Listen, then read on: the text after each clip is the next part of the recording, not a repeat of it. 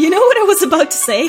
There's already a video on the Pthumerians on the channel. Yeah, because I made a little note, like, reminding myself talk about the existing videos so that people know. Yeah. And then I keep going back to that first note. I guess this is the equivalent of Vati remastering his old videos in Dark Souls Remastered. Yeah. Well, no. No? Well, yeah, he's popular.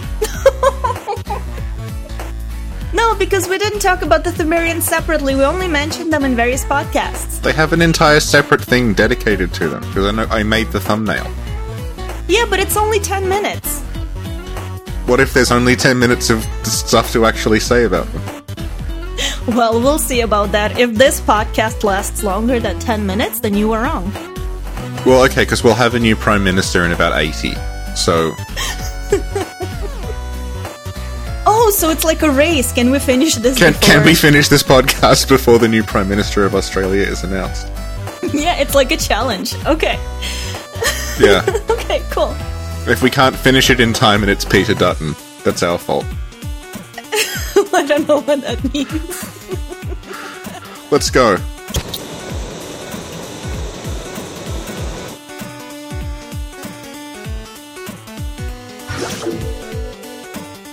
So, Richie, can you briefly tell me about the Pthumerians? The Pthumerians are described as a kind of pre-human civilization.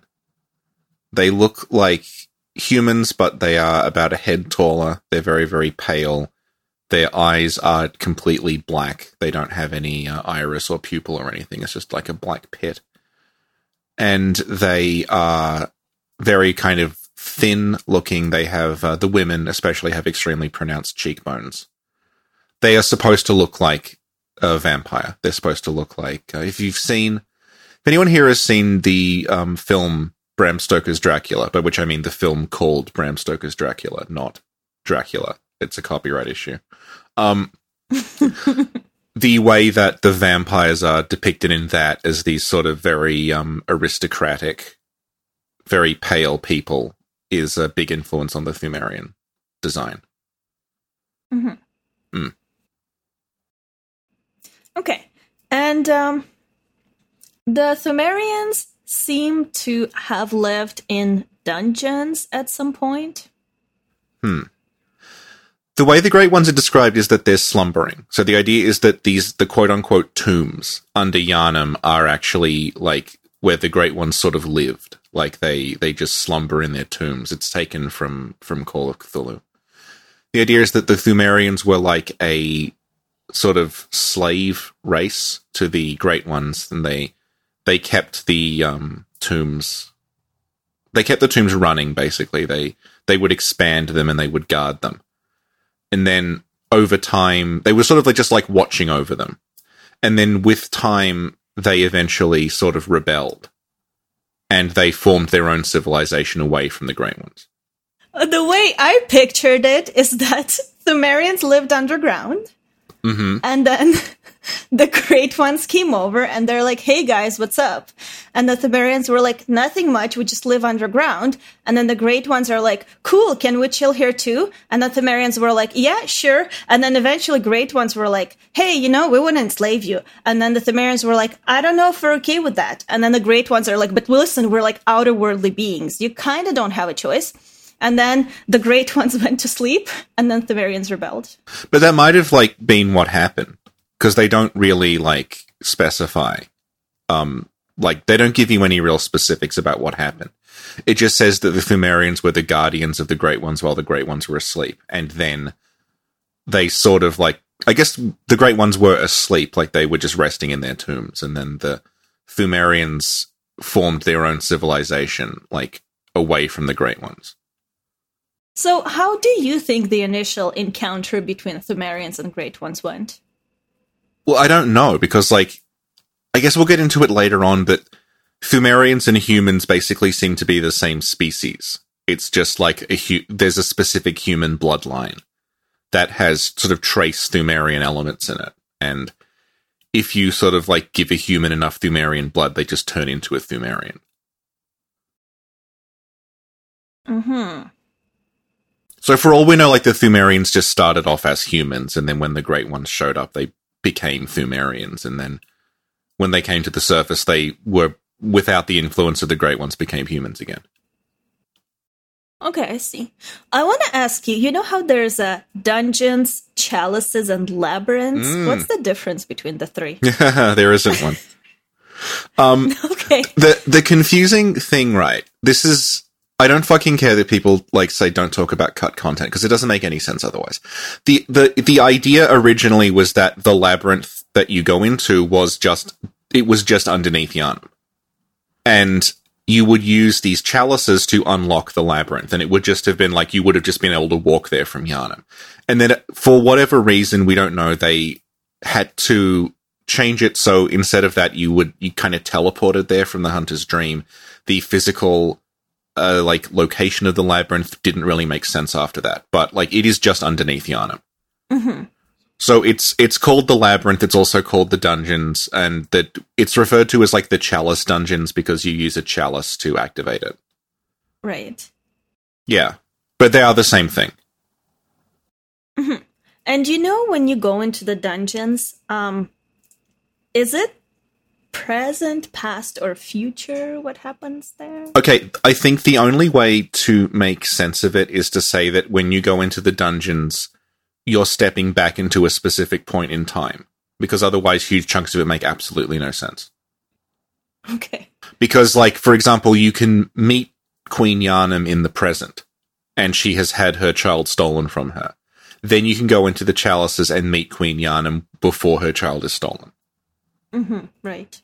And you can also do things you can go back and meet Rom in the chalices after Rom has died. You can encounter Briatus and the Celestial Emissary in the East Chalice, even though we're told that, Briatus was found in the East Chalice by the choir, so, presumably you're going back to a point before Briatus was found. There's sort of no way to make sense of it other than just saying, when you go into the chalices, it's sort of like being summoned into someone else's world. You can beat the cleric beast and then ring the resonant bell and then get summoned into someone else's world and fight the cleric beast again, because for them it's an earlier time. So right, I think you just have to explain it like that. Otherwise there's just no way to make sense of it. I think that may have been that may not just be a gameplay thing, because one of the big influences on the labyrinth part of Bloodborne is Junji Ito's Uzumaki, which ends with the characters descending into a labyrinth underneath the city that they live in. And when they reach the bottom, they start very explicitly saying, the deeper we go, the more time is slowing down.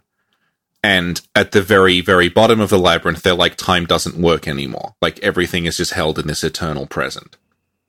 Okay. So I think, yeah. But also, it feeds into a wider thing in Bloodborne, which is, it sort of collapses time and space into the one thing. It's something that Miyazaki does a lot in his games when he's experimenting with storytelling. So, if you look at the Hunter's Nightmare in the DLC, the higher you go, the further back you are going. You start in the recent history of Yharnam, and then you go all the way back, and the highest point in that is the fishing hamlet, which is where everything began. The chalice dungeons are a similar thing, where when they dug up the chalices, they were also digging back into Yharnam's history.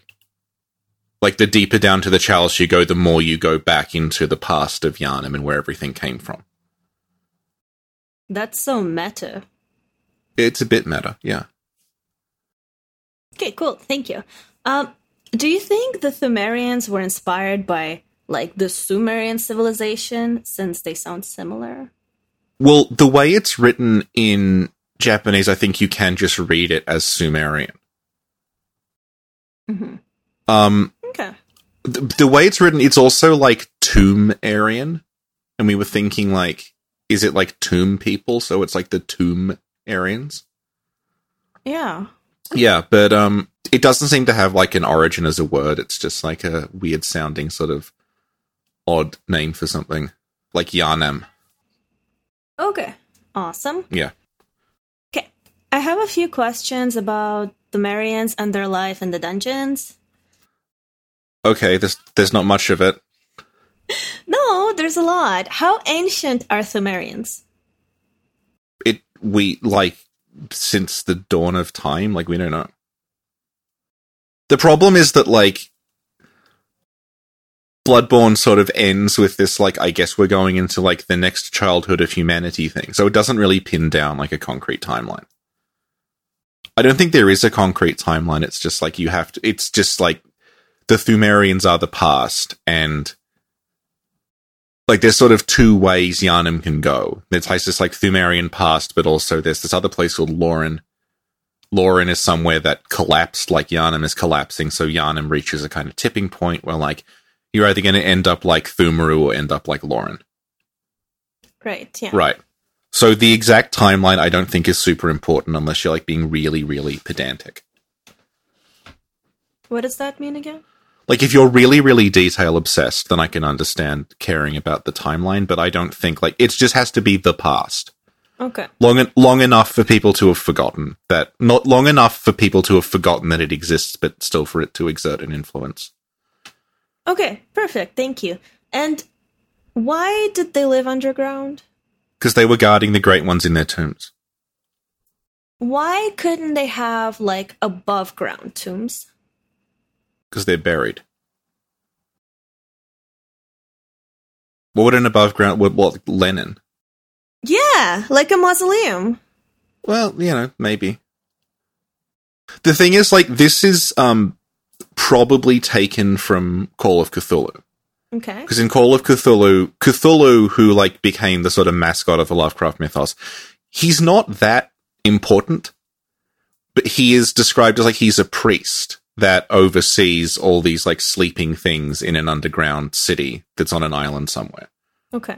So I think the Pthumerians are just sort of, like, it's the Cthulhu role of, like, they're just there to sort of tend to the sleeping things that haven't woken up yet. Yeah. So why are the Great Ones sleeping? It's a very good question. I don't think the game ever really explains it, and you don't even really meet that many Great Ones in the labyrinth.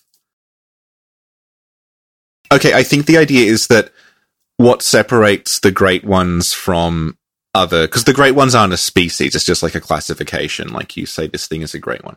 What separates the Great Ones from other beings is the way that... Firstly, the way that they can't reproduce, but also the way that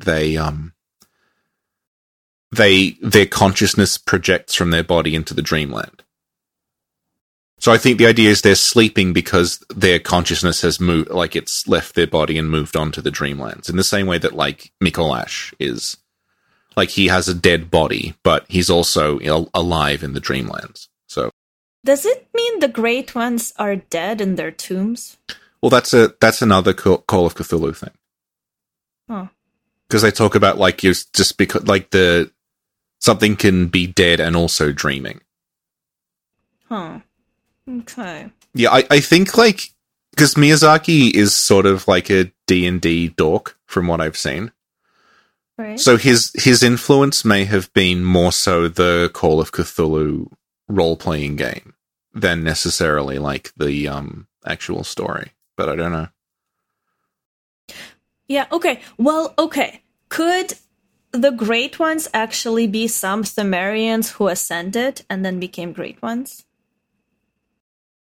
I think that's, like, possible. Hmm. We don't really get a backstory for... Like, it's, the Great Ones that the Pthumerians seem to have had dealings with is, like, we think the moon presence... When you encounter Queen Yharnam, you fight her in front of this huge altar that she starts the, like, fight by praying to.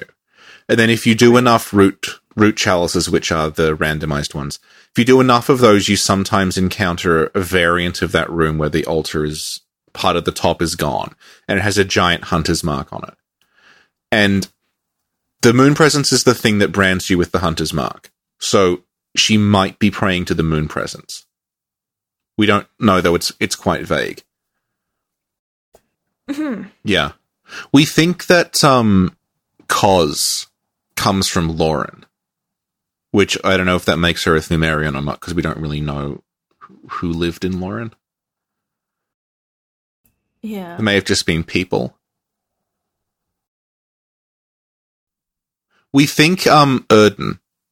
Erden is the one you can say that they most likely did, because if you accept that Yharnam, the city, is a Pthumerian city that's just been built on top of the labyrinth, then the idea that there's like an Erden chapel, and like the people there just call it Erden, but they don't seem to understand why.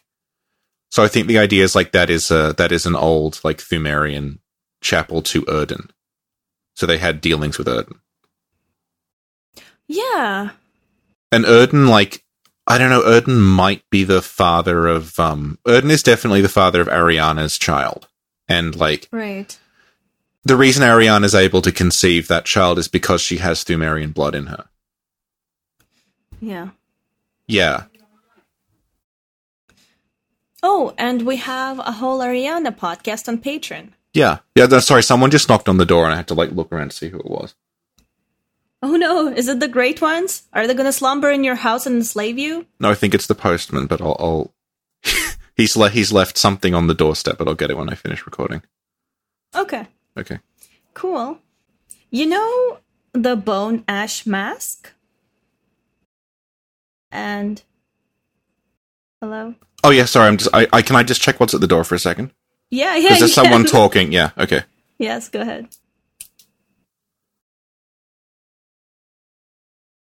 Let's talk shit about Richie. I can hear you. Oh shit! You scared me! I wanted to talk shit about you to the microphone while you weren't here. It's okay, I'm back now. Oh my god, I bet you never left. I bet you were just waiting for me to talk shit to the microphone, and then you scared me. No, I just went and looked out the window to see who it was.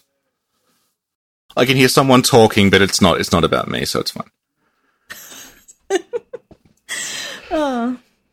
Okay. So you know the bone ash mask, which says, a mask made of bone ash, worn by the oldest keepers, the keepers who mind the slumbering great ones. Yep. Gained eternal life, preserved an ashen form in the ceremony of flame that cremated body and soul. Yeah. The long pointed head is a symbol of the old keepers and is considered evidence of their companionship, forged in a certain sin. Yep. Okay. Richie. Yep. Long pointed hat. Yeah. Executioners? I thought you were going to say Ingvard from Dark Souls. Who's Ingward again? We did a whole podcast on him. He's got a long pointed hat, and he looks after the New Londo after it's flooded. Oh, yeah, that guy. Yeah. Yeah. Yeah. No. No, I was gonna say, is it like reference to the executioners? I don't think so. I think it's just a pointed hat. But they're the only ones who wear a pointed hat. Well, they look different though. Like one looks like a witch's hat, and one looks like a gramophone horn. The gramophone. And then it says that they gained eternal life, preserved in ashen form in the ceremony of flame that cremated body and soul. Yeah. Did you talk about that? Well, I can. Because I have encountered the cut burning warriors. I did it last night. Whoa! There were going to be in the chalices these, like, they looked like the Pthumerians, but they were sort of, like, flaming. They looked like they had, parts of their body were sort of missing, and they had this, like, orange glow to them, like they had been burned up. Oh, Sana showed them! Or Lance. Yeah, I remember. Yeah, so if anyone's like, oh, those were cut from the game, not anymore, because the chalice with them in it is now on the server, so you can go and visit them. Oh, snap! And I was doing it last night, and I fought them. How are they? They're all right. They're very like soulsy enemies. Like they have bows and arrows that they shoot at you from a distance. They don't use guns. And when you beat them, instead of their body flopping on the ground, they like dissolve. I think the idea is like because they're made of like ash and stuff, they would dissolve into a cloud and float away or something. Well, it's interesting you mention it because I was about to tell you that this whole description sounds very soulsy. Yeah. They're a very soulsy sort of thing. And I think the keepers of the old lords were a maybe connected to that at some point. The idea of, like, people being sort of burned alive to look after the Pthumerians as, like, these ash things. So, basically, when one of the Great Ones linked the first flame... Yep. It burned up those guys. Solaire is a Great One theory confirmed real. Yeah. Kind of like, what are those, some Knights of Gwyn or something walk around aimlessly because they also burned up? Yeah, they were burned when the first flame was... Yeah. One thing that they talk about in Bloodborne is, like, that flame sort of burns away the beast plague. Like, if you have enough, like... Beasts have this innate fear of flame, and, like, the vermin that crawl around inside you when you have the plague, they react very badly to flame. Like, there are those silver beasts where if you kill them, the vermin burst out, but if you kill them with a flame weapon, the vermin die before they can burst out. So it could be that, like, the fire was a purification thing to stop those people turning. Like, stop them turning by burning them alive? Yeah, like, it's like a purification thing. If you burned everything away, then, like, you would remove all traces of the beast scourge from them to make sure they didn't transform. Well, you know how you say that beasts were scared of fire or something? They have it, like, it's like an innate fear. I think that's everyone, though. Like, if you set me on fire to die, I'm pretty sure... It's true, yeah. Yeah, it's just sensible. Yeah, exactly. Yeah. Yeah, it's like in RPGs when it's like, oh, this thing's weak to being electrocuted. Like, yeah, but also, like, most things probably. Like, if you hit most stuff with a bolt of lightning, it's probably not going to do very well.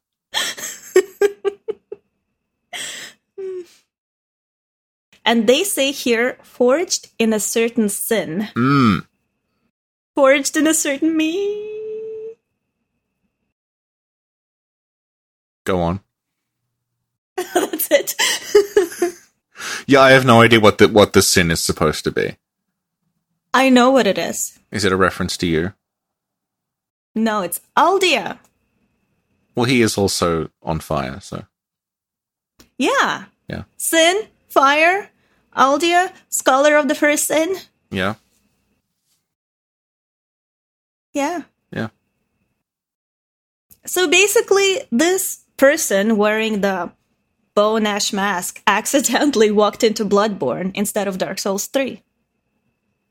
Possible. They've got a katana. There you go. Mystery solved. Oh, and here it says, considered evidence of their companionship.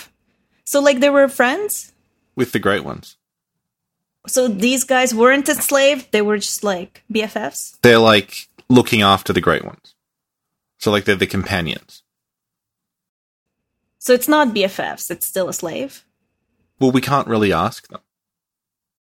Presumably they weren't that happy if they ended up rebelling. But did these guys end up rebelling? Well, this is another point of contention that we never really get a straight answer on.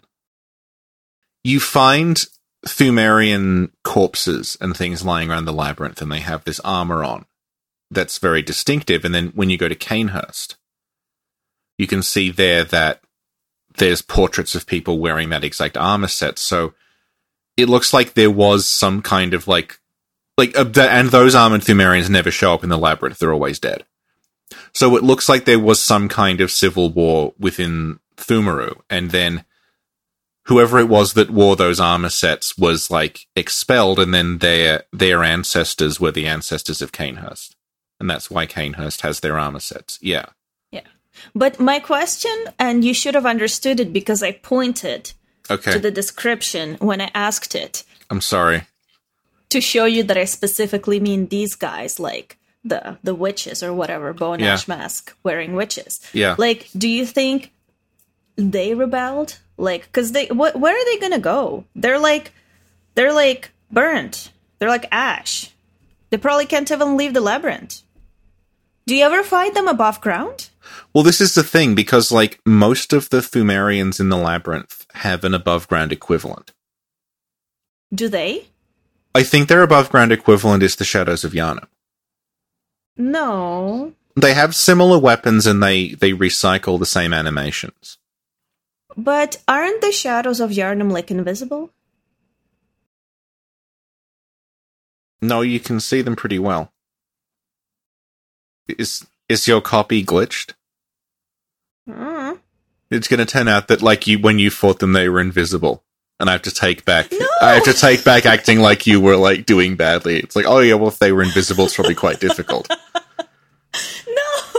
I mean, like, their face. You don't see their face, but the Bone Ash mask face looks like a skeleton. The thing about the Shadows of Yharnam is, right, they do have a face. Like, if you go up to them and you hold the torch up, they have facial features. Their texture is just flat black. So I don't know if Do they look like the Bone Mash... The Bone Mash ass. I told you I can't speak anymore. I don't know. It's been a couple of weeks. It's like a drunk person trying to say Monster Mash. So, do the Shadows of Yharnam under their hoodies look like the Bone Ash people?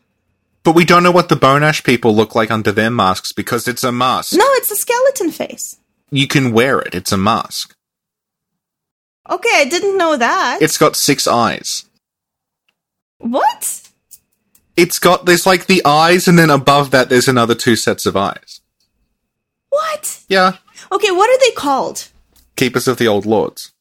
Keepers of the Old Lords. Hang on, I'm amazed for a second. You didn't realize you could get that armor set, but you're getting all this information from the armor set description. Did that not tip you off to the fact that you could get it in the game? I don't know, okay? I see. I didn't realize the channelers thing that was going on. Yeah, if you beat the Keeper of the Old Lords, you can buy that armor set from the Insight Bath.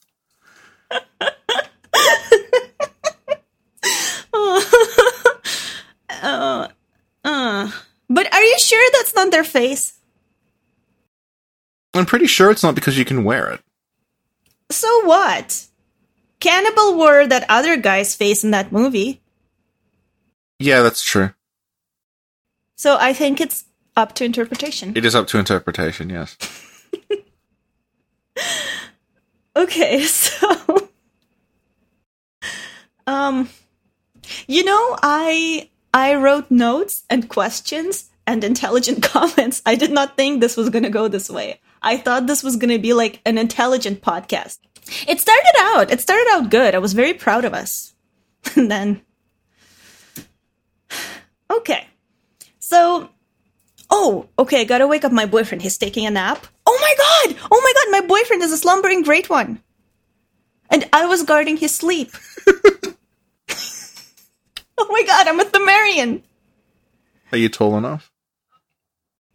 Oh god, okay, I'm like a tiny Pthumerian. You're about half the size of a Pthumerian. Pretty much, yeah. You're like those little things in Murgo's loft. Yeah, there we go, that's me. You're just chasing me around with like a cat of 9 tails making me record podcasts. Yes. Oh my god. Okay, I'm gonna wake up my boyfriend. I will be right back. Okay. Oh, fuck.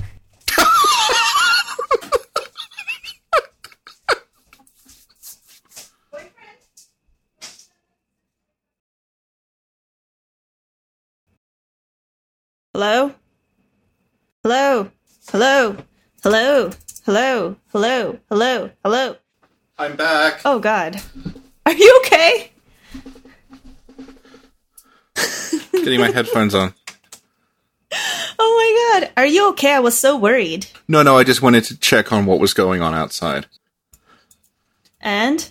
Oh, it's just that the neighbor's kid is having a party in a couple of days, and he was just coming by to say there might be a lot of noise. So if it got too loud, to just tell him, and he would tell them to knock it off. Did he invite you, though? No. That's so rude. Well, I've never spoken to him. Are you eating? No, I was scratching the side of my nose. Okay, because it sounded like you were eating. Okay, I'm not. Better not be. If I'm not snacking, nobody's snacking. That's true. I understand. Okay, thank you. Okay. The rebellion. The rebellion. Could you talk about the whole rebellion thing in a little more detail?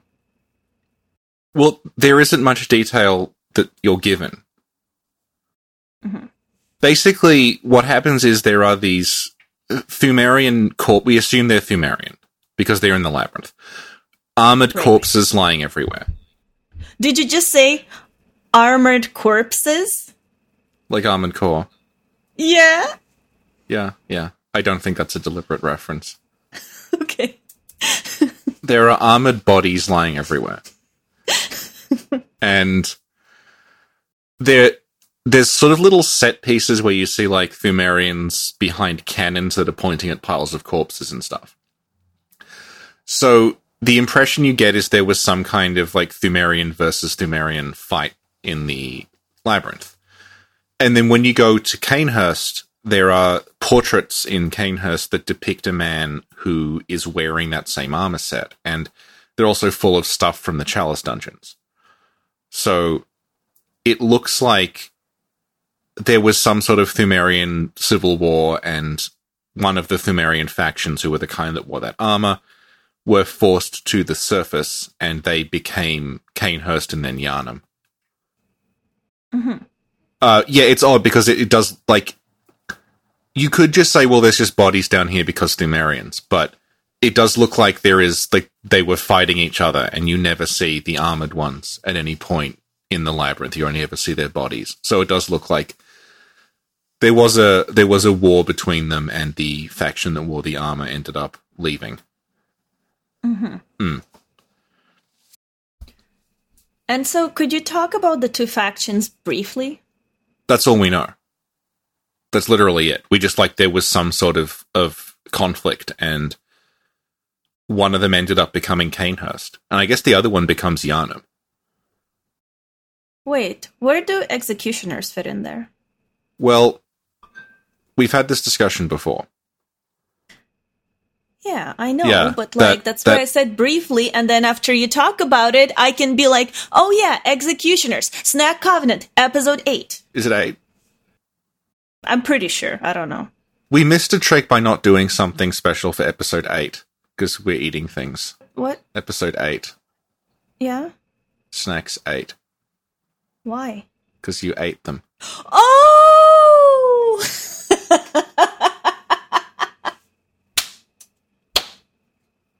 You know what? I'm gonna go back and replace the Executioner episode with, like, us eating things. Nothing of value will be lost, so. Oh, damn, Richie. That's actually a good one, I think. Oh, no, it wasn't. Oh, right, it's the one that was... I remember. It was like 4 hours long. Yeah, that's all of them.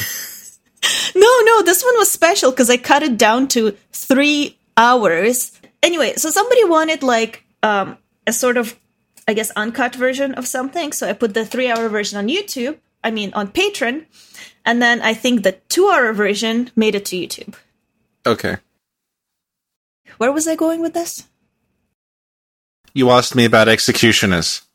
Yeah, okay, cool. So, yeah, where do the executioners fit into the whole rebellion? Well, alright. There are executioners in the labyrinth. You can run into them sometimes. And it's very confusing because prior to the DLC, you could kind of be like, okay, Alfred wants to kill Annalise, so he's probably, like, the executioners maybe just hated Annalise, and they were against her. But at the same time, the DLC added a friendly summon called Queen Killer, who is an executioner who you can summon to kill Queen Yharnam. So it looks like they oppose both of them. Mm-hmm. So it's kind of a mess. And, like, I think I made it sort of, like, I made it pretty clear in I think, the Executioners podcast that, like, the whole Executioner thing is just baffling to me, and I don't know why they did it. because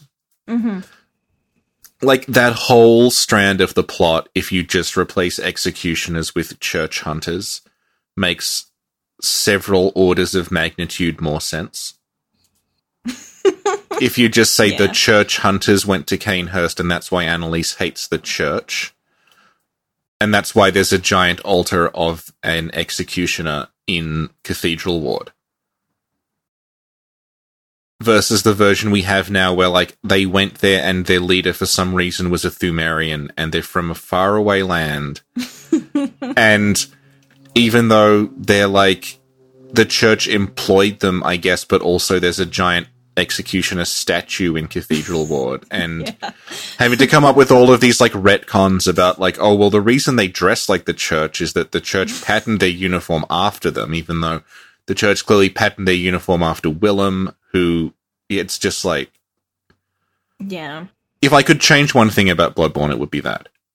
Because it's just such a weird, like, decision. I don't quite understand why they did it. And Aegon actually has an episode. I think it's with you and Redgrave on... Canehurst? Was it Canehurst? I remember... I did the Canehurst one with him, yeah. With Redgrave? No, with Aegon. Yeah, but there's one with you, Aegon, and Redgrave, isn't it? That's the final one. Oh, maybe it was just Aegon and Redgrave? It might have been, yeah. I think they did Pthumeru Ihill together. I can't remember, yeah. Well, anyway, go to Aegon's channel, like, search for Pthumeru, Vilebloods, Executioners, whatever. They're really good episodes, and listen to them. They're really, really good. Okay, so basically, Pthumerians were watching over slumbering Great Ones. Yep. And then Pthumerians rebelled. Yep. I just realized this is an hour long, and we've just gone to... So the Pthumerians were watching over... which was, like, the first thing we talked about. We've just come back to it. Okay, and then Pthumerians rebelled, but there were also conflicts within the Pthumerians. The way it... Yeah. And so some of them went above ground and became Vilebloods, and some of them became Yarnamites? Okay, so it says that, like, the first break from the Great Ones is when they name themselves a queen. Right. Yeah. So both the ones in the Labyrinth and the ones in Canehurst have a queen. Yeah. And it talks about the queen being, like, Yharnam's not the first queen. There's, like, a whole dynasty of queens, and there's, like, you can... I have the quote here. I have the quote. Okay. I came prepared. Go on. Okay, so the Great Pthumeru Ihill Chalice says that this reveals that while early Pthumerians were mere humble guardians of the slumbering Great Ones, their descendants felt entitled to name themselves a leader. And then Pthumeru Ihill Root Chalice says the Pthumerian monarch was traditionally a woman who assumed a name with classical roots. Yes. Go on. Well, what about that needs further clarification? I don't know. Oh, well, when they say a name with classical roots, what do they mean? Well, what they mean is, like, the reveal is supposed to be that you run into Queen Yharnam, right? And you're not supposed to know at this point that her name is going to be Yharnam. So you get to the bottom of Pthumeru Ihill. For some reason, the boss is called Yharnam, the Pthumerian Queen. And you're like, what? Why is she called Yharnam? So you then beat her, and you get the root chalice, which then says she assumed a name with classical roots, as in the word Yharnam is a Pthumerian word, which is supposed to be the final sort of, like, puzzle piece slots into place, that Yharnam, the city, is a Pthumerian city. They've just forgotten their own past. And so Yarnamites are Pthumerians. Yes. And so are they the Pthumerians that were against the Vilebloods? Okay. One of the things about the history of Yharnam that is, like, it is in there, and it was probably a bit more played up in earlier drafts but got lost, is that the history of Yharnam is not, Yharnam is a normal city, and then one day Lawrence shows up and says, hey, try this blood, and then they become obsessed with blood. What happens is Yharnam as a city was always obsessed with blood. It was basically a city of, like, 1/8 vampire people. Who, because they were descended from the Pthumerians. They'd forgotten that, but they still had that, like, Pthumerian lust for blood in them. Okay. Right. Because of that, that's why the Healing Church were able to get the power that they have. Because Lawrence was able to say, oh, you're the guys who were really into blood. I can hook you up with even better blood. Like this even more potent sort of blood. So, like, they were always like that. He just preyed on that. It wasn't a case of, like, this was a normal sort of, like, Victorian Gothic city, and then within a couple of generations they turned into that. Like, they were kind of always like that. What all Lawrence did was, like, he was able to introduce that because they were already kind of hooked on blood. And the decline of it was the decline from them being hooked on blood to being hooked on blood and also, like, becoming beasts. Mm-hmm. Yeah. Well, if they're descendants of Pthumerians, because Pthumerians didn't turn into beasts, so why did Yharnamites turn into beasts? Because, like, what happens is that, like, Yharnam, the city, is literally built over the Pthumerian labyrinth. Like, they just kept building upward. And then over the generations, that becomes Yharnam. That's why Yharnam's got, like, it has gargoyles that look like messengers. And it's got, like, a chapel called Erden Chapel that's the chapel of a great one. Mm-hmm. And, like, it's got a giant clock tower that's got Carol runes on it. And you have, like, the statues of, like, Amygdala and these statues of these, like, weird sort of, like, tentacle things everywhere. Because, like, it's just the upper part of the labyrinth. But they have forgotten the labyrinth exists. Over time, it's just become lost to history. Yeah, I just feel like they should have been immune to the whole beast thing, because their ancestors were. No, but the thing is, their ancestors were quote-unquote immune because they were able to, like, transcend and become something else. Whereas, like, over time... Right. Okay. Yeah, that knowledge has... The knowledge and enlightenment has been lost, and they've become just, like, regular people. That's also, like... Mm-hmm. Yeah, go on. No, go on. No, you go. Yeah, and it's like Ariana is a good example of that. Like, Ariana she looks like a normal human, but she has within her this, like, dormant Pthumerian blood that's stronger than everyone else's, and that's why she's able to conceive a child under the red moon. Mm-hmm. So, like, she's like, there's enough Pthumerian in her for that to happen, but she doesn't look Pthumerian. She doesn't know that she is. Mm-hmm. And it looks like the bloodline is stronger at Canehurst. By the way, this is the whole, like, when Alfred's like, oh, a scholar from Bergenworth brought the blood to Canehurst, and then Canehurst became the Vilebloods.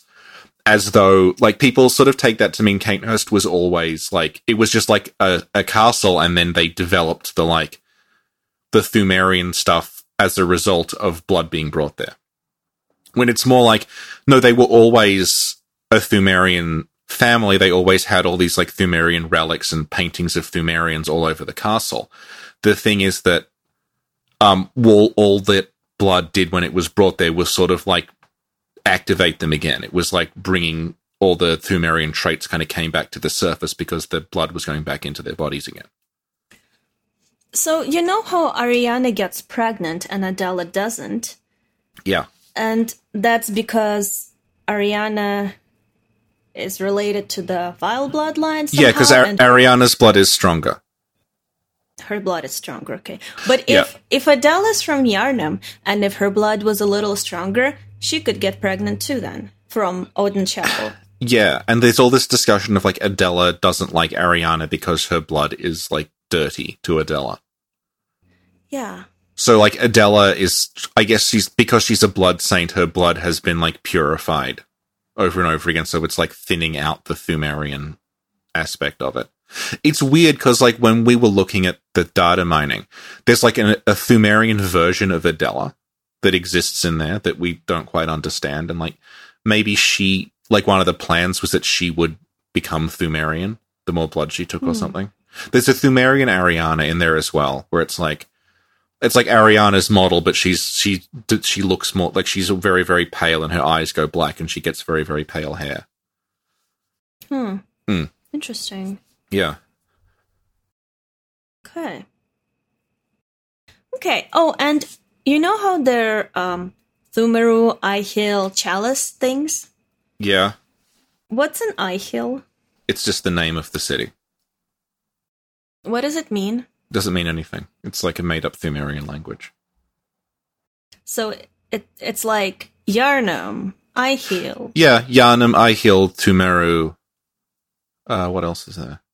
I think that's it. So it's possible that at some point there was a Queen Ihil? Yeah, because it says like the Pthumerian monarch is like traditionally a woman who assumes a name with classical roots. So like it's a tradition and it had been going on for a long time and like, yeah, I don't know, like Annalise.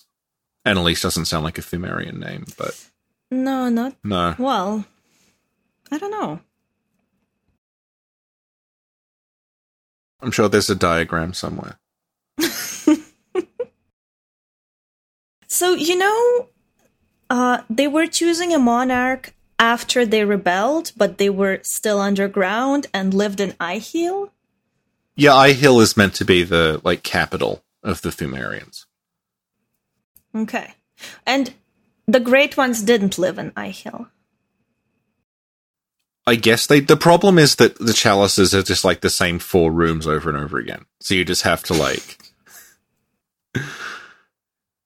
Yeah, I think so. I think Ihil is just like their city that they built after the... Because the way it's described is like there's the Pthumerians naming themselves a queen and having their own civilization with like the elders and the queen and the descendants and everything. But at the same time, then there's like what it is called the Labyrinth Watchers. And it talks about them like almost like they're zombies. And they just like their only purpose is to just continue to expand the labyrinth. So they just walk around with these pickaxes, just like digging extra like holes in walls and then filling them in and building more tombs. And like the Hinter tombs are described as just like, there's no great ones there. They just keep tunneling because they don't know what else to do. Okay. We don't have any Vile Blood videos, do we? Shouldn't you know? I mean, I don't, but... Oh, you have Vile Blood videos on your channel. Do I? Oh, yeah. Don't. Yeah, it's really good, though. It's good. Really bad. No, it's really amazing. No, it's wrong. It doesn't matter. It's still amazing. Because that Canehurst thing is, like, from years ago. And in the interim, like, I've got a better idea. It's a good look. It's a good look at... Like, fine. No, it's still a good video. It's still good. It's a good educational video, like, whatever, on what we thought of Vile Bloods back in the day. The evolving Pthumerian discourse. There we go. You mentioned something that I didn't realize. I guess I kind of realized it, but didn't think about it. Pthumerians have trick weapons. They do, yes. Like, for example, the scythe an elder uses and the moonlight sword. Yeah, the Pthumerian elder's weapon it's a staff, and on the end of it there is this flame, and he's able to have the flame shift into different forms like a trick weapon, so it can become a mace and a scythe and a bow. The moonlight sword is also a Pthumerian weapon. It's something that Ludwig found when he was exploring the dungeons. And then you see like the shadows of Yharnam, if we accept them as Pthumerians, then like they've got something that looks like a Tenitris. They've got a katana that looks like the Chikage.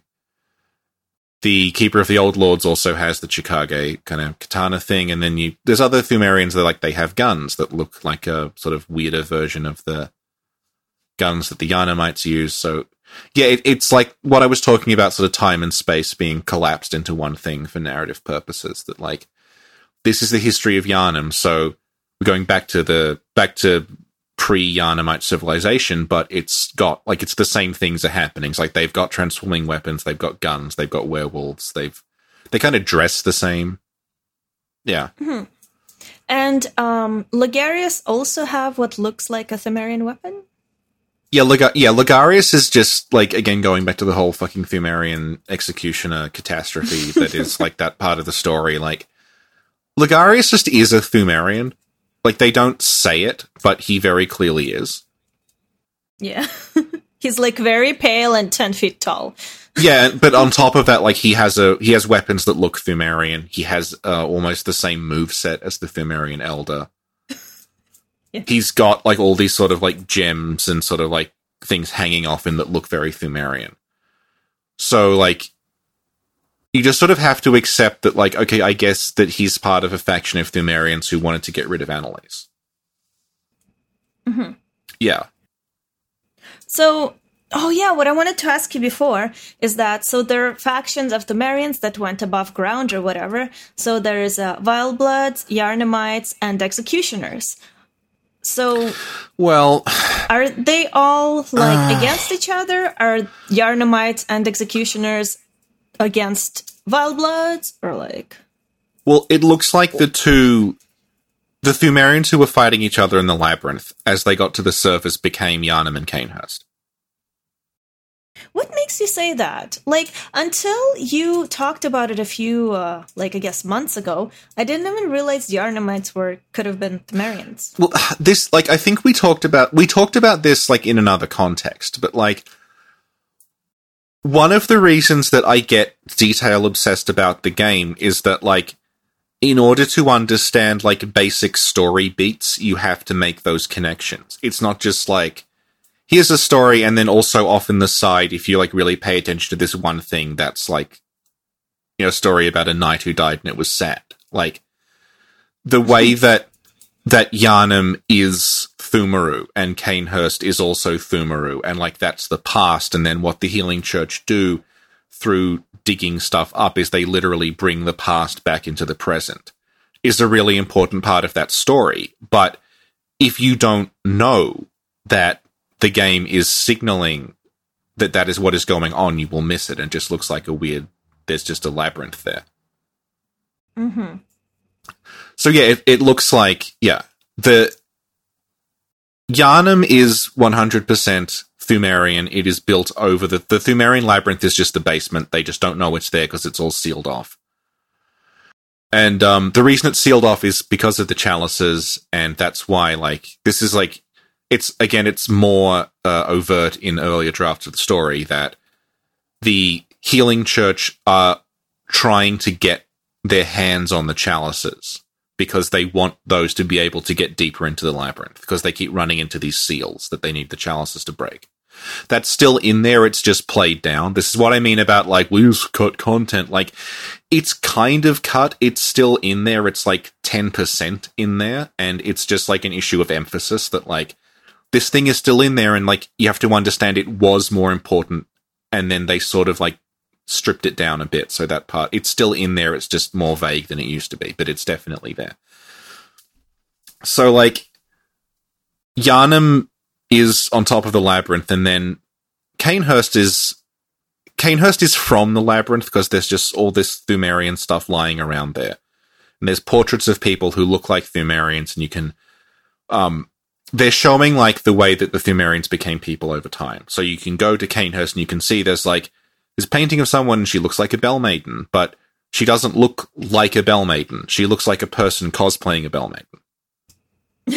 She doesn't look like the Bell Maidens you run into. They have these, like, zombie faces. Their, like, cheeks are all collapsed. They look like monsters. But here's just, like, a normal-looking woman dressed as a Bell Maiden. So the idea is, like, they start off looking like monsters, and then as the Pthumerian bloodline is sort of thinned out over time, they just start looking like people. Until you get to, like, just the yarn. And, like the Witch of Hemwick. She's connected to Cainhurst. She's right in front of it. She looks like she looks like a sort of more human version of there's these other hunchbacked witches in the labyrinth that look like they're much more Pthumerian looking. They have, like, the big black pit eyes, and they have these, like, sort of distorted jaws and very, very long arms and legs, but you don't usually see because they're, like, hunched over into a little ball when they move around. But they're also very, very tall when they stand up. And the Witch of Hemwick is just like, she's, however many, possibly hundreds of generations later. You get, like, it's the same kind of person, but without the Pthumerian blood in them, so they just appear to be like a sort of hunchbacked woman. You wouldn't think she wasn't human. Okay. And even, like, the way that there are those massive Yharnamite hunters that have the big bricks that they bash you with. That's the Yharnam equivalent of, like, okay, they're the merciless watchers in the labyrinth. Those, like, massive fat guys that, like, over time, like, not like it's literally the same people, but like a Yharnam's rediscovering its past, so it's also producing these sort of enormous sort of bloated people that are incredibly strong, that beyond sort of what you would expect of a normal human. Are they Gale? Yes. Okay. Did we ever beat Gale? I did. I don't know if you did. Okay, because I didn't on my own. I was wondering if we ever beat him together. Well, that would involve you actually finishing a game that you start playing. But I'm at the Ringed City at Gale. So for some reason I thought maybe somebody helped me beat him, but no, I guess he's still there. I guess he's still talking shit, man. She's like, it's been 2 years. She's scared. He's tough, though. Yes. God. Yeah, I fought him again recently with Goldtooth on Twitch. Mm-hmm. And, he was tough, but then, like, after she beat him, she went back and fought him a couple more times, and then she was like, no, I think this is a good boss. It just took me a while to learn how his patterns worked. So, yeah, we may have to be, like, more positive about Gale in the future, because I only ever fought him, like, a couple of times. Oh. And I was listening to the Duckfeed podcast you did about the Ringed City. Yeah, where I was brought on to be positive. Yeah. That went well. You weren't very positive, Richie. Well, I was more positive than them, and it's all relative. Okay. Okay. So, trick weapons. Is it possible that, like, Bergenworth or Hunters or whoever copied their trick weapons, like got their trick weapon idea from the Pthumerian weapons? Well, the way it's explained is, like, trick weapons was something that Gurman invented. I think it specifies that. I don't know. So, do you think he followed the Tara Banks adage, steal from the best and make it your own? Possibly. Okay. I think I don't think, like, it's supposed to be, like, a logical, oh, he got the idea. I think it's just meant to be like, hey, isn't what we're going through now the same thing that happened in the past? Like, not necessarily a logical, like, he got the idea from here. I think it would make sense, though. But do you think he went into the labyrinth? Well, I don't know. Either he went into the labyrinth or somebody went, and then when they came back, they were talking about it, and he, like, overheard them, or he was part of it or something, and then he got the idea. He's just sitting there with a notebook. It's like transforming sort of course. Yes. Oh, I just thought of something. Yeah. You know how Ligarius has a scythe? Yep. And then the elder, one of his weapons is a scythe? It is. And then Gurman has a scythe. Yep. So maybe he did copy it. I guess. You could say that. I'm just saying that's a lot of coincidences. Yeah, but there's also just, like, sometimes narratives don't have strictly logical, like, connections. It's just like an aesthetic connection. Okay. Oh, what is the Pthumerian relationship with runes? Well, they really like the Hunter's Rune. It's all over the labyrinth. Yeah. The Guidance Rune seems to have come from a Pthumerian weapon. because Ludwig gets it in his head when he picks up the Moonlight Sword. You do find the Pthumerian... You find runes in the Chalice dungeon, so they must have known about them. And, like, Erden... Like, they're big on Erden, apparently, because there's, like, there's the Erden Chapel in Yharnam, where you can find, like, a giant Erden rune and everything, so... Yeah, like, the way that the Erden runes, the way that the Carol runes work is almost like they exist independently of kind of the interpreter. They're just like these platonic forms that get inside people's heads and they just learn to transcribe. And, like, if they're just the voices of the Great Ones, then, like, if they were underground with the Great Ones, they would have interpreted the runes at some point. And you have videos touching on runes on your channel. Do I? Yeah. Okay, I guess I do. Well, you have the big one. The Erden one. Oh, I was thinking the clock tower one. Oh, yeah, the clock tower. Well, that's another thing where, like, that clock tower is probably, like, I don't think the Healing Church built that clock. I think it was probably always there. Okay. They just moved into it. Like, it's an old Pthumerian, like, temple, and that's why the clock is covered in all of these, like, Carol runes. Yeah. Okay. Oh, I also have a video about Carol runes on this channel. The horsefish rune? No, that's another one. No, one that I did by myself before podcasts took over, so it was a good video. And we had another one where we talked about runes together. Yeah. And yeah, there's also the best guidance rune video ever, which is on my channel as well. Yep. It was pretty good, though. I said it was pretty good, though, Richard. It was pretty good. I can safely say that it's pretty good.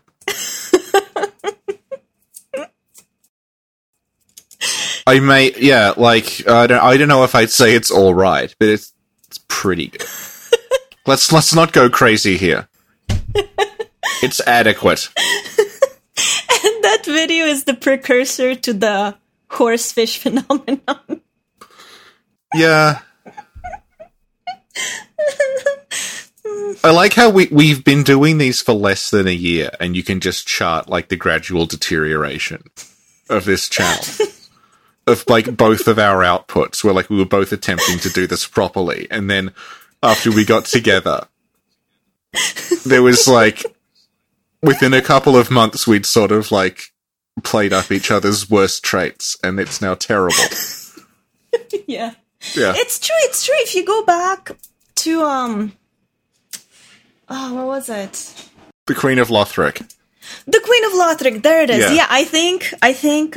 It starts there because you call her the Queen of Lothfic. Yes. No, but it was the first video we recorded, and we recorded it right after I did, I think, a really good Queen of Lothric video, which was, like, well done, well thought out. I consulted with you on some of the notes. It was, like, a cool thing. It was serious. And then we did the Queen of Lothric. Yeah. And that was the beginning of the end. Yeah. Yeah. But it was like normal. It was like, we were very, like, I was very professional, I think, I guess. And then we did the definitions. And then we did Manses. I think Manses is when, like, traits of things potentially going downhill in the future appeared. Yeah. Yeah. And then we did a couple of normal ones with the Dark Souls characters. Yeah. I think the Edgar one was the point at which we just gave up. I think it was before the Edgar one. The Edgar one was the point at which we posted it, because until then, I think I was still... been editing it out, yeah. Yeah, that was like... This is the point at which I expected people to be like, we're reporting your channel to the police. This is unacceptable. But no. Yeah. Yeah. So... Are you memorizing all these videos I'm mentioning? Because I'd like to put them in the description. No. Not even. I've forgotten what we're even talking about. Okay. So then, let's move on to... Oh, you're gonna love this. I had an idea. Uh-oh. Okay, you know how Mef's wiki, which is Bloodborne, wiki.com. And for people who don't speak Russian, that is bloodborne-wiki.com. Yeah. She has a section. Yep. Which is this. And if you scroll down, you can see Chalice dungeon bosses. Yep.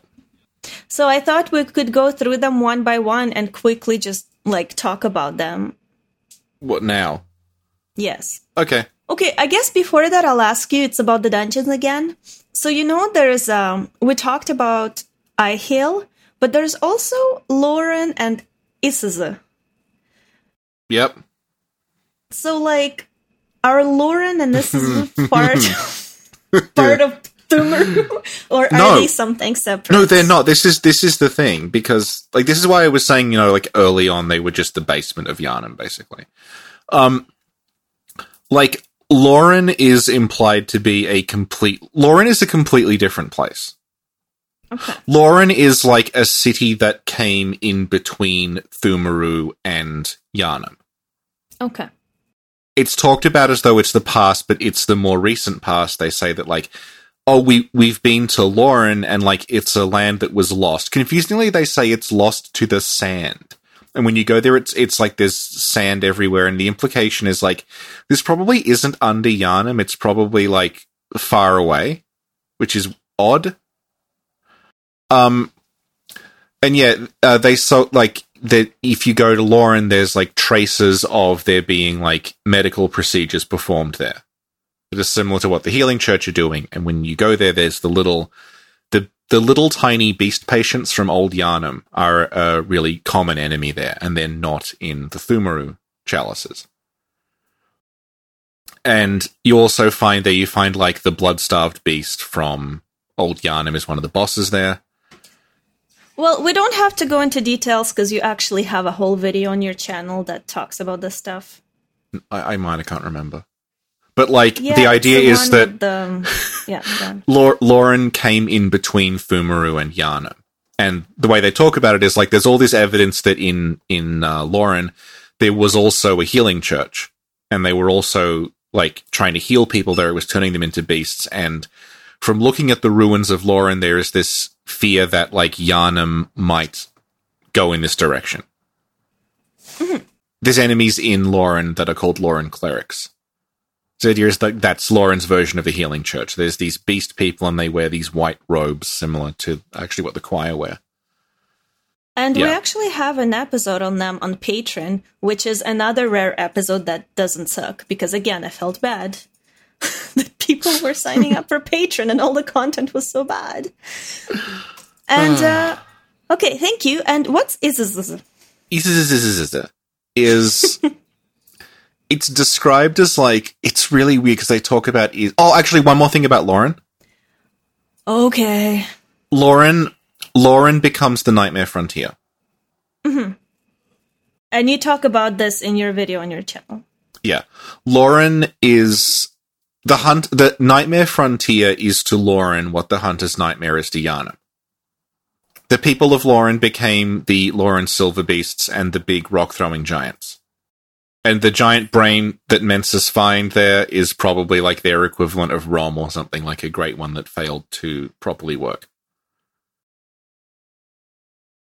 Is. What? Is. We're finally going to talk about Is, or Is. What do you call it? Is. I call it Is. But there's a Z in the end. Is Is. Is. Yeah. I wanted to ask you, I just got an idea. Uh-oh. This is the most ominous thing you ever say, is I just had an idea. You know how...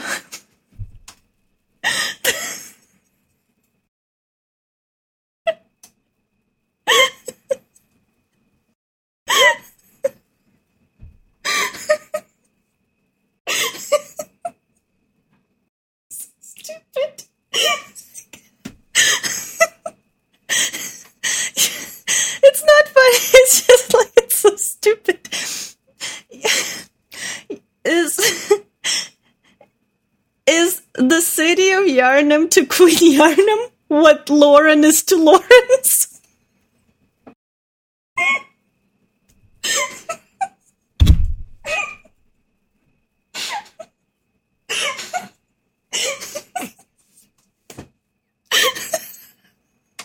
Because Lauren sounds similar.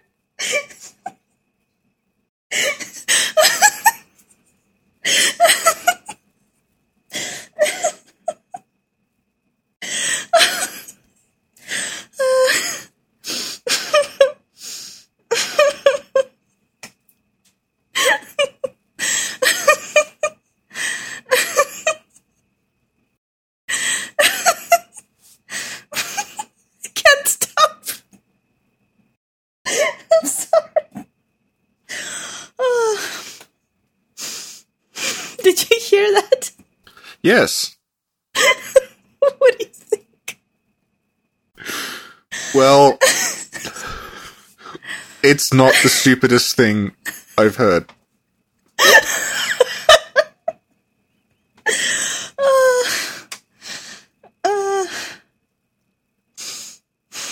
Okay.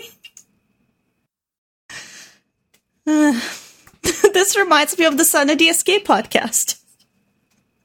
Yeah, except it's a different audience. So they're not... It's like the opposite, and they really like the complete shambolic nature of it. So they're not gonna kill me.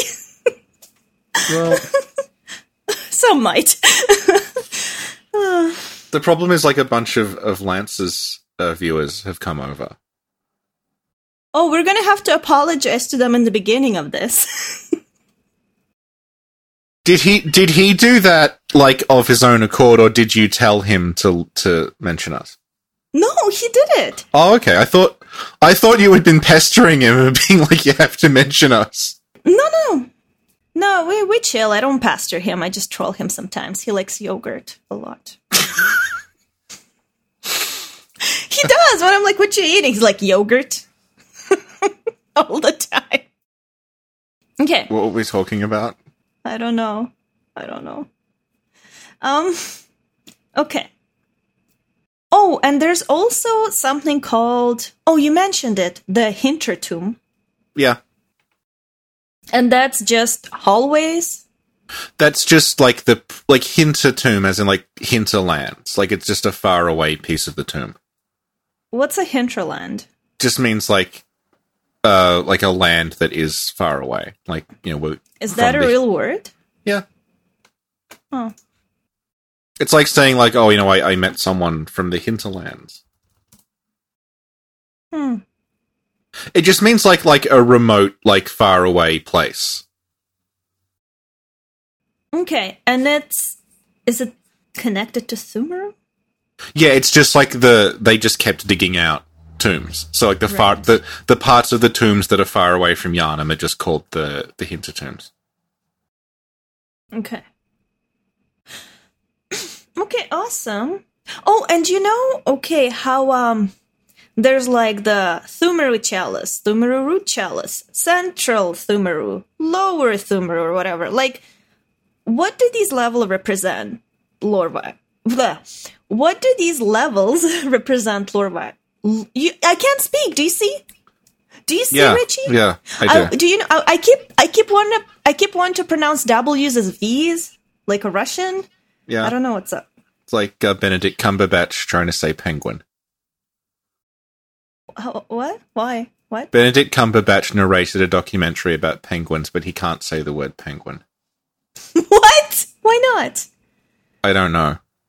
How does he say it? Penguin. So there's a whole documentary about penguins narrated by Benedict Cumberbatch where he's just constantly going like, these provide shelter for penguins. Okay, so I don't have to feel bad about this. No, you too could be in Sherlock. Okay, so what do these levels represent lore-wise? You're just going deeper, like down. Like that's what it is. Okay. It's like I was saying about collapsing time and space. Like, you're just going deeper and deeper into the past, the deeper down you go. Okay. And there's also the sinister, defiled, cursed. Mm. I guess we're going to have a whole episode on the Chalice dungeons at some point. So just briefly, what do these represent lore-wise? They don't represent anything. They're just like... You just perform a slightly different ritual so that when that part of it opens, like, it's... like, slightly different things are happening there. Mm-hmm. They do provide some background lore a little bit, like... Yeah, there's stuff written on the chalices that tell you a little bit more. And, like, it sort of... It kind of explains that, like, the reason hunters use bells and, like, everyone's obsessed with bells is that they found these, like, sinister bells in the labyrinth and started experimenting with them. Yeah. Okay. It also... It makes the connection to the Witch of Hemwick and Pthumeru a bit stronger, because if you perform the is it the fetid or rotted ritual, then, like, the Witch of Hemwick is just a regular enemy in the dungeons. She's just walking around. Like, it specifically makes her a thing. Yeah. Okay. Yeah, and also, like, that's one thing you can do is basically, like, add the Witch of Hemwick to every layer. There was this is not removed, but it's kind of removed. There was going to be an equivalent of that for Rom. There was going to be, like, a ROM thing you could do on the chalices where it would replace, like, half the enemies with spiders, and then the boss would be ROM. And, like, that is in there, but it's set for one chalice, and it's Lower Pthumeru. Central Pthumeru, the final layer of that, uses that, like, ritual.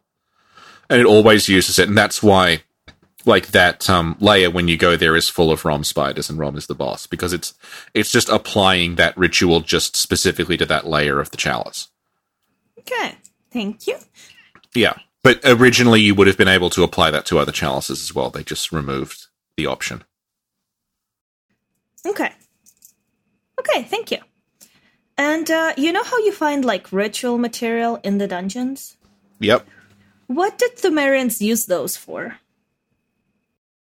Rituals. Well, what kind of rituals? They don't need to get into the dungeon because they're already in the dungeon. Yeah, that is a very good question, and it never really tells us. Okay. Oh, and you know how I don't remember the quote, but you'll remember when it talks about, like, Bergenworth scholars finding something in the dungeons. Oh, the holy medium of blood healing. Yeah. So yeah, what was that? Here's the fucking thing, right? Alfred says something to the degree of, like, the scholars found the holy medium of blood healing and they venerate it in the Grand Cathedral. And because Ebrietas is underneath the Grand Cathedral, a lot of people assume, Alfred is saying, like, Ebrietas is the medium they found and she's worshipped in the Grand Cathedral. He just means, like, the sort of the technique of blood ministering is what they do in the cathedral. Oh. Yeah. How do you know? Well, because no one's supposed to know about Ebrietas. Well, maybe Alfred heard about Ebrietas through his gramophone. That's true. Do you think that's what he does? Like, he takes the helmet off and, like, puts one into his ear and listens up to doors. And that's how he knows so much. That's how he knows about, like, that's how very confusingly he knows about Ligarius despite not having been to Canehurst before. Yes. And that's how he knows all about, like, Canehurst nobles' invitations and stuff. He's just wandering around listening at the doors with his giant...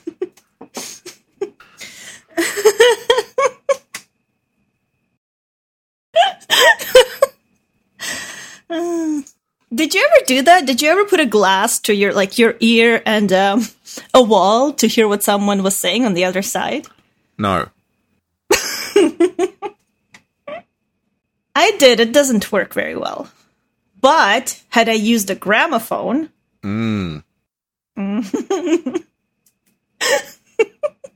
bad we didn't think about it in the Executioner podcast. Because yeah, it's a shame. I feel like that would have explained a lot of things. Yeah. What was the topic? Okay, so what happened is that Alfred was listening in to everybody's conversations, and then he heard about Ludwig's plot to assassinate Maria, and then Ludwig found out, so he killed Alfred and took his gramophone and then framed him for the murder of Queen Annalise. We need to work Five Nights at Freddy's into this somehow. That's how you get the money. What's that? Five Nights at Freddy's is a series of horror games that, like, certain channels that will remain nameless have been able to mine for quite a lot of quote-unquote theories. Okay, we can do that. Okay, so I think that's all for the quick dungeon overview. No, you didn't mention Ys at all. We got sidetracked and started talking about... Oh, I didn't? Okay, yeah, you said Ys, and then you said, does that mean that Lauren is connected to Lawrence? And then laughed for like 10 minutes, and I thought you were going to die.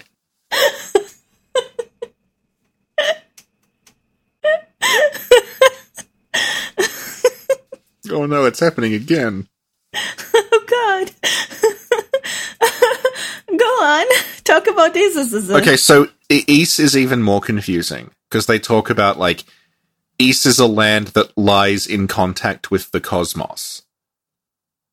And I think you find that in the art book, right? Well, when you go there, it's like there's a lot of... No, I mean the description. Oh, yeah, it's in the art book. It's also just on the chalices. Oh, okay. The idea, like, it's quite vaguely explained. Basically, it just says that the choir found the Ys chalice. It doesn't say where, or how. They just found it. And using the Ys chalice, they were able to go to Ys. It's not clear from where, but I think the implication is they used the Altar of Despair under the Grand Cathedral to go there. And when they went there, they were able to bring Ebrietas back to the surface, and that's how she got to the Grand Cathedral. Ys is described as though it says it's like in contact with the cosmos. They never really specify what that means. It's full of sort of like very alien looking. It looks like tomb mold, but it's grown quite high. It sort of looks a bit like this sort of weird alien vegetation everywhere. It's all sort of glowing blue, and there's these weird sort of clouds of like cosmic sort of like, I don't know what it is, like sort of particles just sort of floating around there. And when you're down there, you run into things like the Celestials and Ebrietas, and like there's a lot of like brain suckers and celestial larvae and stuff. The idea being that like it's where the kin are as opposed to where the beasts are. Although confusingly, like there is you can get the pig as a boss quite easily if you do root chalices there. So you fight a cosmic pig. And yeah, what in contact with the cosmos exactly means is never really... Like, I think it's not so much that Ys is, like, far away or something. It's more like Ys is... the way they talk about the cosmos is, like, you're sort of in touch with the cosmos. Like, you can, like, summon meteors and things by just, like, using your mind. So I think that's more what they're getting at with Ys. That Ys is, like... There's something about it that, like, resonates with the cosmos. So it's where all these things are. Mm-hmm. And, yeah, like, Ebrietas, like, when you meet her, she's called, like, Ebrietas, daughter of the cosmos. So the idea is, like, right. She was born of the cosmos and she was in Ys, and they managed to bring her to the surface. Okay, thank you. Yeah. So I don't think it's actually in space. But, again, like, the chalices make so little physical sense at this point that it might be. So what I wanted us to do is look at the link from Math's Wiki and just quickly go over like each chalice dungeon boss and see which ones are Pthumerian and what's up with them. I think they're all Pthumerian. Oh, except, like, some of them aren't. Okay. So Undead Giant Blades, go. Undead Giant is a Pthumerian giant. The giants that guard the cathedral are just those giants that the church dug up.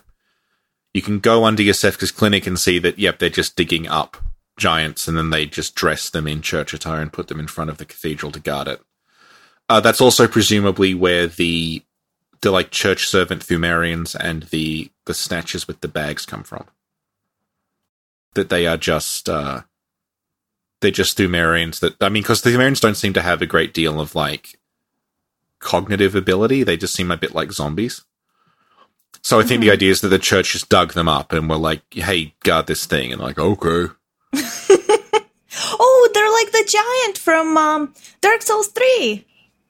Yeah, they're just trying to be helpful, and you kill them. Yeah. Yeah. You're the monster. It's very deep. Yes, exactly.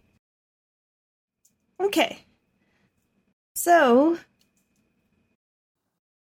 Oh, okay. On Mav's wiki, there's a description here. Did you write it? I don't know what you're talking about. Which one? The same guy, Undead Giant. Like, oh no, I didn't write any of that. Oh, because it's cool, because it says here, they have stitching visible all over their body where the pieces they're made up of separate. Yeah.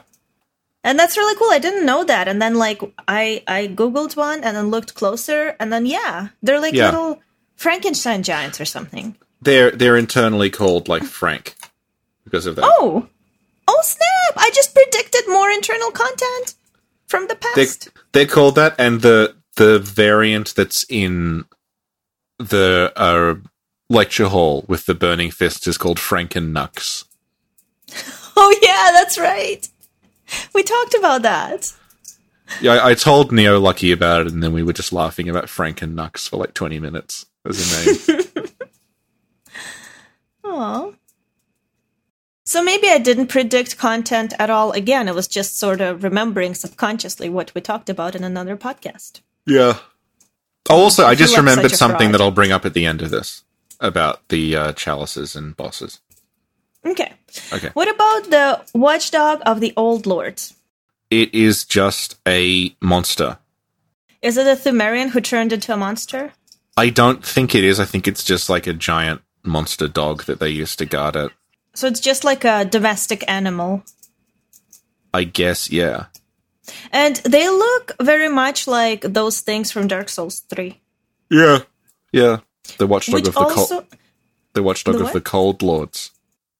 Exactly. And they also look like the thing from Berserk, like the monster that keeps talking to Guts, but it's in his head or whatever. Yeah, yeah. Is there anything else about him that's... Well, they're literally just a watchdog. Okay. Keeper of the Old Lords. We kind of talked about that. You can see looking at this that like they... Oh no, it's 8 eyes that they have, I think. Yeah. Like if you look at the picture, you can see that they have different sets of eyes, yeah. Or it's one giant eye and it's just a mask that has like blinds or whatever. Yeah, it's possible. Like I can't, you know what I mean? Like a stick obscuring it in the middle. Like I can't talk. I'm trying to show you with my hand what I mean, but you can't see me. No, I can't.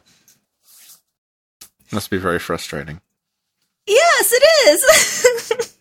A lot of the time I talk to you with my hands, and that's how I explain things, but you can't see. Okay. Yeah.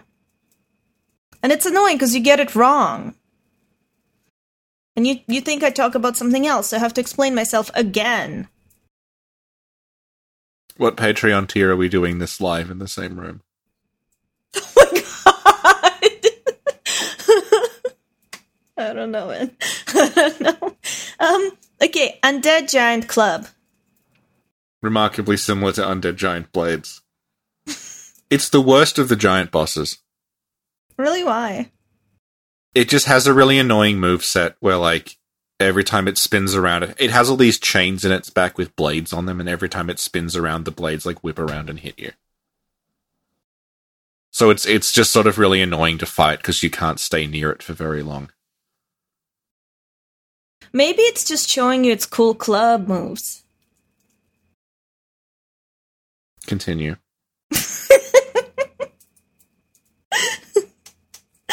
I just had a flashback to our SNL conversation and Night at the Roxbury. Okay. Pthumerian descendant. Is it a Pthumerian? Well, we can't be certain. We just don't know. And what's their deal? It just means like this is a descendant of Pthumerians, and it's in the labyrinth. Why are they still in the labyrinth? Why didn't they go with the Wild-Bloods? We just talked about that. Did we now? Yes. Okay, then. Who's the forgotten madman? Well, this is kind of neat, because there used to be a theory that the forgotten madman was Ludwig. Oh, snap. Because, like, the first theory was Ludwig was the cleric beast, but he's very clearly not, even before the DLC. And then the Forgotten Madman is a character that you run into in the labyrinth. He is someone from the Healing Church who went down there and went mad. And he has Ludwig's Holy Blade and Ludwig's rifle. Oh, snap! So the theory at the time was, oh, maybe this is supposed to be Ludwig. Like, the reason he disappeared is that he went into the labyrinth. Yeah. And he just never came out again. But, no, he is not. He has a buddy as well. Yeah, is it the madman's escort? Yeah, when you're fighting him, the madman's escort will show up. When I think he's on half health, he gets a little friend. Hmm. Yeah, that's pretty cool. Yeah. Oh! We talked about... Oh, no, that was for Dark Souls 3. The sandworm or whatever. The sad worm. Is that what Vardy's video is going to be? So the abhorrent beast is not a Pthumerian. They're from Lauren. Yeah, the abhorrent beast is just someone from Lauren who transformed into an electric-y thing. And it's very similar to Pal and the silver beast, because they all have electrical attacks. So, like, And to the beggar. yeah, there's certain things in... like, we're just going over the Chalice exclusive bosses, but other things show up as Chalice bosses. So, like, Pal shows up as a boss. We'll come to that. Yeah. We'll come to that later, though. All right. Okay. Pthumerian Elder. So what's the difference between the Elder and the Descendant? The Elder is more important. But they look pretty similar. They look similar, but the Elder has a different moveset, where he gets, like, the fire on his weapon. Mm-hmm. The Descendant has like a physical trick weapon. He has like a scythe that splits into two things that he throws at you. Whereas the Elder has a staff with flame on the end, and then he can shape the flame into different weapons to fight you with. Mm-hmm. That's the difference. Yeah, the Elder is just like a stronger version of the Descendant. Yeah. Okay, thank you. And the bloodletting beast is Ludwig. no. Okay, so the bloodletting beast, as far as like the game data is concerned, is Lawrence. And we have a whole Lawrence podcast where you go into detail. Yeah, they then decided he wasn't, but they left enough in there that it's just sort of like vague. I think it's safe to say it still is. Mm-hmm. Yeah, the idea behind the bloodletting beast is like the bloodletting beast is interesting because, like I was talking about, how when you go into the chalices, you're sort of going back into a specific point in time. The bloodletting beast is the opposite of that, because as you fight the bloodletting beast, you're kind of following it. So the bloodletting beast that you fight in Lower Pthumeru is an earlier point in time to the bloodletting beast that you fight in Pthumeru Eye Hill. So, like, the implication is, like, the bloodletting beast came into the chalices from outside, and he is going down. And what happens is, presumably after you beat him in Lower Pthumeru, his head falls off. And, I mean, if we just accept that it's Lawrence, like, he's killed in Lower Pthumeru, he's decapitated, his head is brought back to the church, and then the version you fight in Pthumeru Eye Hill, the head is gone. For the first half of the fight, it's just a headless thing, and then at 50% hit points, this huge vermin bursts out of the neck, and you realize that, like, okay, this is like, this thing is technically dead, but it's just sort of animated by all the vermin in its body, and it strikes at you with the giant vermin, and also it has this big wound on its back that in the initial fight is just a wound, but when you fight the headless version, the back is sort of like it's fly blown. It's just filled with all of these vermin that have wings, and then as it's fighting you, they fly out of the back. It's like this nest that's full of them, and they sort of like, yeah, it has a projectile attack that, like, it's sort of hard to see because it happens very quickly, but if you, like, freeze frame and watch footage of it, those projectiles are literally like another form of the vermin. And they have wings. It's almost like they've molted and they've, like, grown into something else, and they just sort of fly at you. Mm-hmm. And we also have a whole Vermin and Phantasm podcast on the channel as well. Yeah. Okay, so now, what about Queen Yarnam? Well, we talked about her already quite a lot, I think. Okay, but she's a Pthumerian queen, and also she's called a Pthumerian bride somewhere. Yeah, there's what happens is when you're fighting Yarnam, she will summon clones of herself. And the clones are distinguished because they have a different dress that's, like, less ornate than hers. And they're also not pregnant. And then there is a variant in the unused chalices where it's like a less powerful version of Yarnam who is just called Pthumerian Bride. Mm-hmm. Yeah. What's kind of interesting about the Yarnam fight is that Murgo is technically part of that fight. He's just invisible and intangible. So, like, as far as the game is concerned, you're really fighting Murgo. Like, you're fighting Murgo who is inside Yarnam. So, like, there's the Yarnam boss, but then, like, attached to her and, like, technically hovering above her head, but invisible and, like, can't be interacted with is, quote-unquote, Murgo. That's the real boss. And Murgo is what does, like, she can, she has two different, Yarnam kind of has two different sets of attacks. There's the attacks she does, where she's able to conjure, like, a big sword made out of blood, and she's able to, like, cut herself and shoot blood projectiles at you. And then there's other things she does where before doing them, she, like, rubs her pregnant stomach. And when she does that, like, she's able to, like, use sort of psychic attacks to, like, hold you in place and things. And the idea is, like, that's Murgo. It's like she's fighting you, but also when she, like, rubs her stomach, she's getting, like, Murgo who is alive and, like, kicking in the stomach to do stuff. Kicking in her, like, womb to... Yeah. Yeah.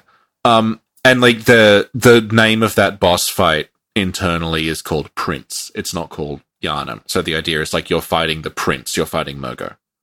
And that's possibly why when Murgo is taken from her, she can't go and get him back herself. Because, like, Murgo seems like he was the source of her strength. Mm-hmm. Interesting. So, like, yeah, so, one of the questions was, and this came up at the beginning, like, so Yarnam is looking for Murgo. Murgo's been kidnapped, but then she gets there and she just stands there. And it's like, why doesn't she just kill the wet nurse? Because when you fight her in the dungeons, she's extremely strong. She could just, like, wipe the floor with the wet nurse. And the answer seems to be that, like, her power actually came from Murgo. So without Murgo, she's sort of helpless. Mm-hmm. Yeah. And also Yarnam drops, I think, the Yarnam stone at the end. Yeah, she drops the Yarnam stone, which is, like, implied to be Murgo's corpse. Yeah. And this is interesting. I think you mentioned it in one of your videos, where the Yarnam stone is the equivalent of a stone baby, which is a real thing. I didn't mention that, but other people have. Okay, cool. Like, it's a real, it's a real thing that can happen, where, like, a fetus that dies becomes, like a stone? Yeah. And if you, like, look up a picture of a stone baby and compare it to, like, the Yarnam stone, it's, like, very similar. Or just take our word for it and don't look up pictures of dead babies. No, it's not. It's not a dead baby. Well, if you look at it on Wikipedia, it's just like, it's like a stone. Yeah. And it looks like the Yarnam stone. Yeah. Hey, Corvo's here. Hi, Corvo. Did you hear him? He said hi. Hi. It's so cute and soft. I can't help it. I'm so allergic, but I kiss him anyway. He's not impressed or amused. He's like, put me down. Okay. Bye, Corvo. I'm just checking if we have a prime minister yet. And? I don't know because the live coverage thing I was following crashed. Oh, no. I don't know yet. Okay. Well, it's not as important as doing this podcast, Rich, so let's go. True. Okay. Get back on point, bruh. Okay. Okay, another thing I want us to go through quickly, like in 140 characters or less. Yeah. Which ones of these are Pthumerians? And these are bosses and preset chalice dungeons. Okay, hang on. Let's, The answer is probably not many of them, but we'll see. Like, the ones we already mentioned, but other, like, for example, Rom the Vacuous Spider. Pthumerian or not? No. Okay. I'm looking That's at them enough. now, We like... had a whole podcast on Rom, though. Oh, well, then why did you ask? I just want to see which ones of these are Pthumerians. Because this is a Pthumerian podcast. Undead Giant with twin curved blades, yes. Merciless Watchers, yes. Watchdog, yes. Beast-possessed soul might have been a Pthumerian before he turned into a beast. I think that's the implication. Okay. Because the beast-possessed soul has, like, pyromancy attacks that are similar to what some Pthumerians can do. Mm-hmm. Okay. Keeper of the Old Lords is Pthumerian Descendant, is Merciless Watchers, yes. I'm not going to go through all of these, it's ridiculous. I think that's sort of all. The brain, yeah. Yeah, that's all. What about the Bell Maidens? Well, they're not a boss though. So we need another list? We don't need another list, but Let's see. Chalice Dungeon Enemies. Okay. okay. You know how this has a list of like what enemies show up in what chalices? What? This should have a list of like what enemies show up in what chalices. I'm thinking of it. Oh, yep. Yeah. The what enemies show up in what chalices thing is by me, and I have to go through all these chalices with a notepad and write down exactly what enemies show up in what chalices. So can you tell me what enemies show up in the Pthumerian labyrinth? Well, I'll have to look at it because I don't remember, but yeah. Yeah, the Pthumerian labyrinth is where you find most of the actual Pthumerians, strangely enough. If you like, there's basically like there's Pthumeru, there's Hintertombs, which is just like a variant of Pthumeru. It's just like faraway bits of Pthumeru. Mm-hmm. They're where you find the Pthumerians, and then if you go to Ys or you go to Lauren, you'll find different sorts. So in Lauren, you mostly find beasts, and in Ys, you mostly find kin. Mm-hmm. Mm. Yeah. What's a Watcher's Gravedigger? That is, by Watchers, we just mean the Pthumerian enemies. And there's a variant of the Pthumerian enemies that's like, he's slightly taller than the others and he's got a pickaxe, and when you run into him, if he's not aggro yet, he's hitting the wall with his pickaxe like he's tunneling. Okay. Yeah. Oh, and the Labyrinth Watchers... Oh, I thought there was something else. No. Okay. Yeah, all those like Cleaver, Dagger, Cleaver and Lance and Halberd, Twin Axes, Club, Mace, etc. I had to write all that down. Is the Rabid Dog Pthumerian? It's a dog. Is the Snake Ball Pthumerian? It's a snake. Is the Labyrinth Rat Pthumerian? It's a rat. What's a Wandering Nightmare? They're the little like blob things that give you blood gems. They're little mini not orphans. They're little mini One what Reborn. am I thinking? Yeah, there we go. Yeah. Rotten Corpse, is that Pthumerian?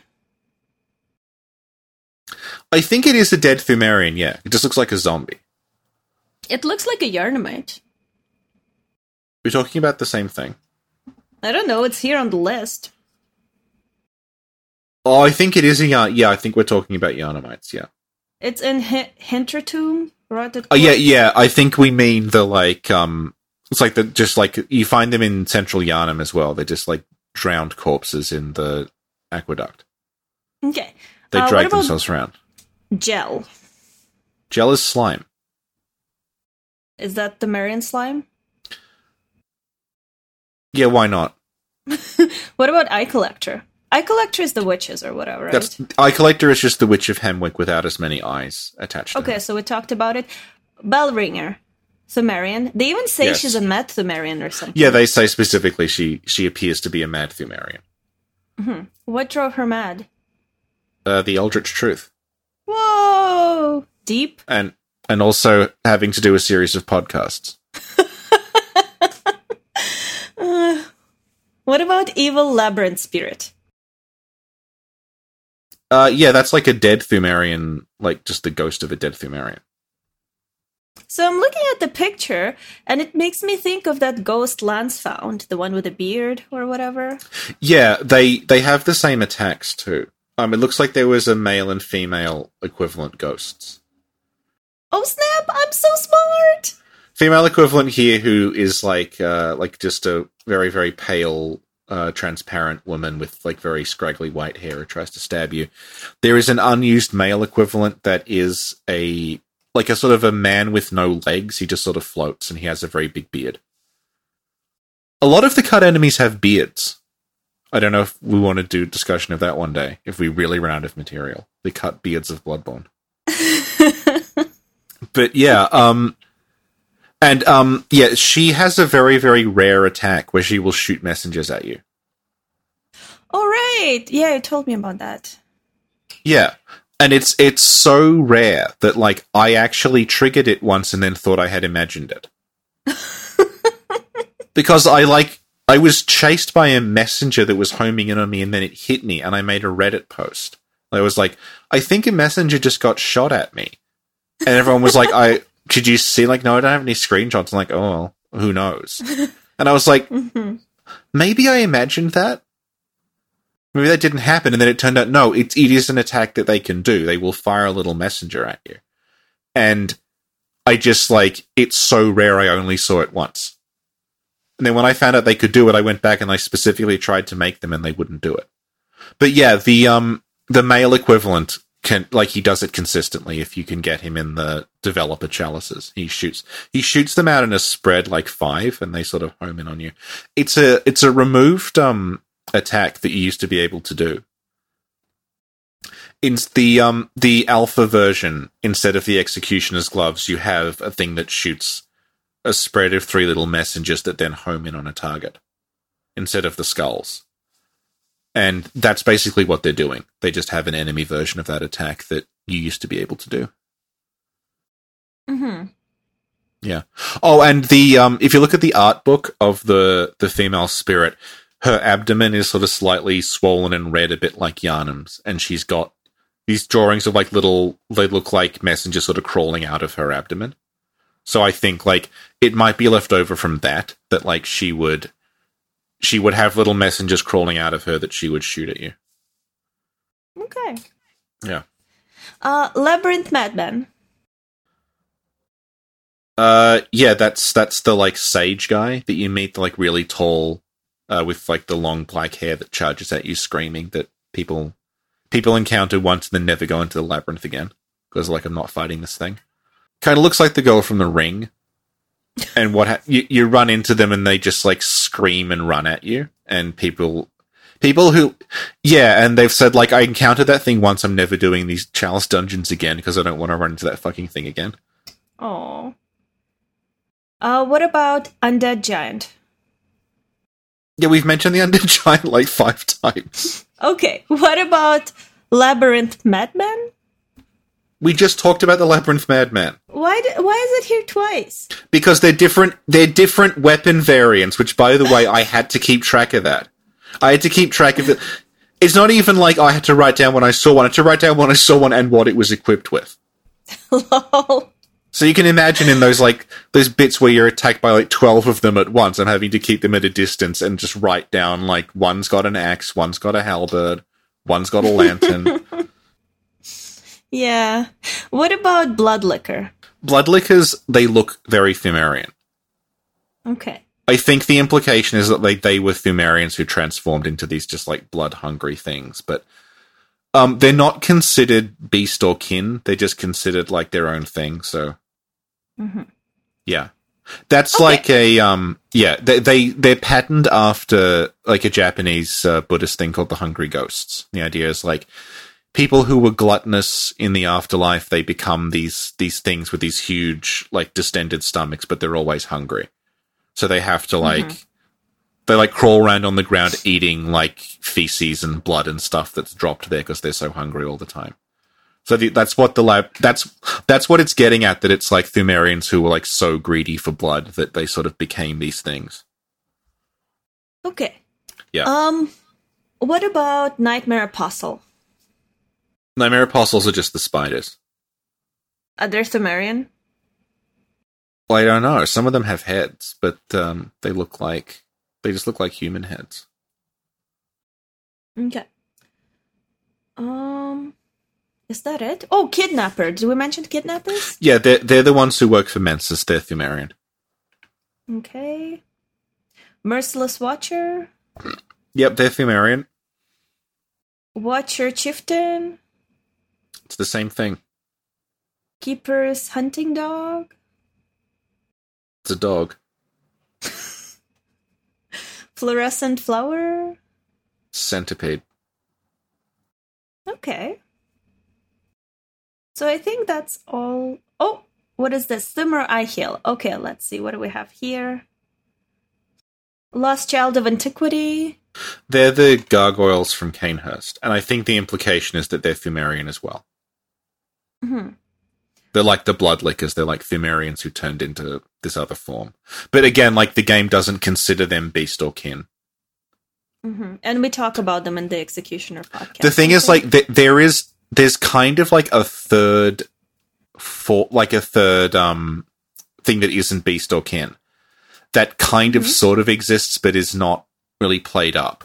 Where like it's like backwards, where some weapons have a feature called righteous.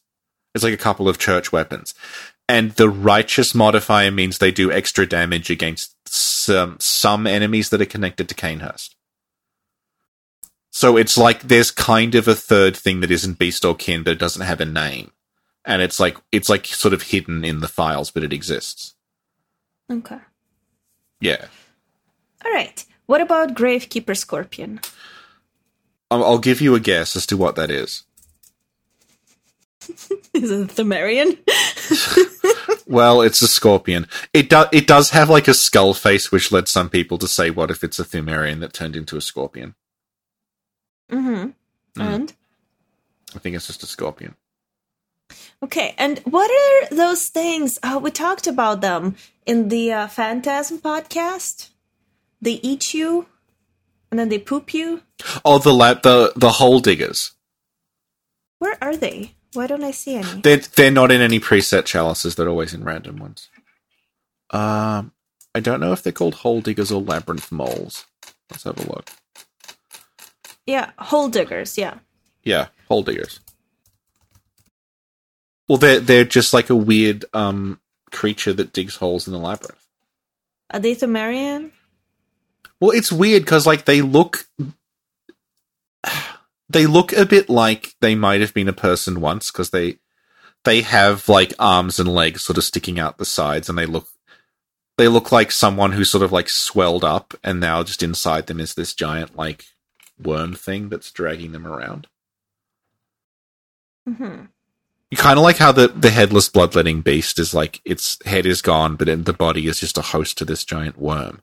This almost looks the same, like whatever. Maybe it wasn't a person, maybe it was like a dog or something, but like the corpse is just being driven around by this like blob thing that lives inside it. Mm-hmm. And like it's pretty clear that like they're separate, because what can happen is if you're behind it, the head will just retract and then like pop out the other side. Like it just turns around inside the thing's body and pops out the other end. Okay. Yeah. I don't have any more questions, but people on Discord had a couple of questions. Oh, I wanted to bring up something about like Yanamites in the tombs, because that's something that we found explore. Okay, so Trin and I have been exploring what we're just going to call like the prototype chalices. They're like not finished, but there's bits of them that we recognize from early trailers.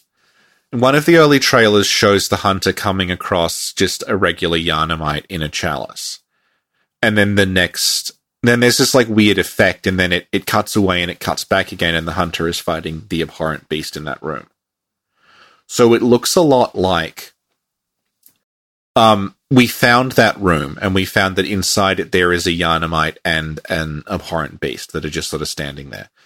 And it really looks like what would have happened is that at this point in development, you would run into just Yanamites in the Chalice dungeons. The idea being that they had just wandered down there. And they would then transform into beasts and become bosses. Because what happens is, you enter this room, there is the abhorrent beast and a Yanamite, and they're just both there. This is kind of how the game does beast bosses in the retail version, because what will happen is, like, you'll fight the human version, and then the beast version's there. It's just like stored off the map somewhere. So like when you fight Gascoigne, there's human Gascoigne, and then beast Gascoigne is just under the floor. And what happens is when Gascoigne transforms, it doesn't like transform the model, it just removes it and puts beast Gascoigne there. So it looks like this is an early version of that, where like there's just a human and a beast held in the same area. And based on the trailer, it looks like that guy was supposed to transform into a beast. And interestingly, like, if you kill... There's just, like, the Yanamite is standing there. If you kill him, you get the prey slaughtered message.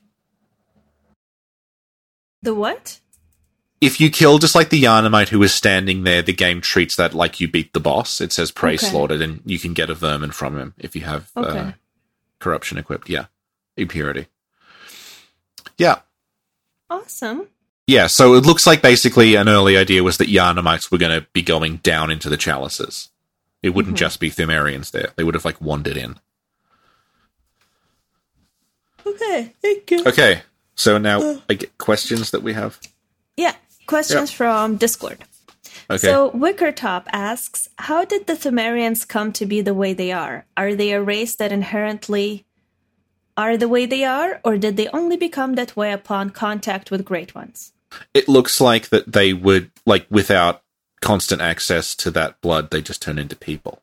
So, like, either they were people who became that way because of the Great Ones, and then they reverted back to being people, or they were always that way, but then without the old blood, they turn into people. So they're like the ancestors of people. Okay.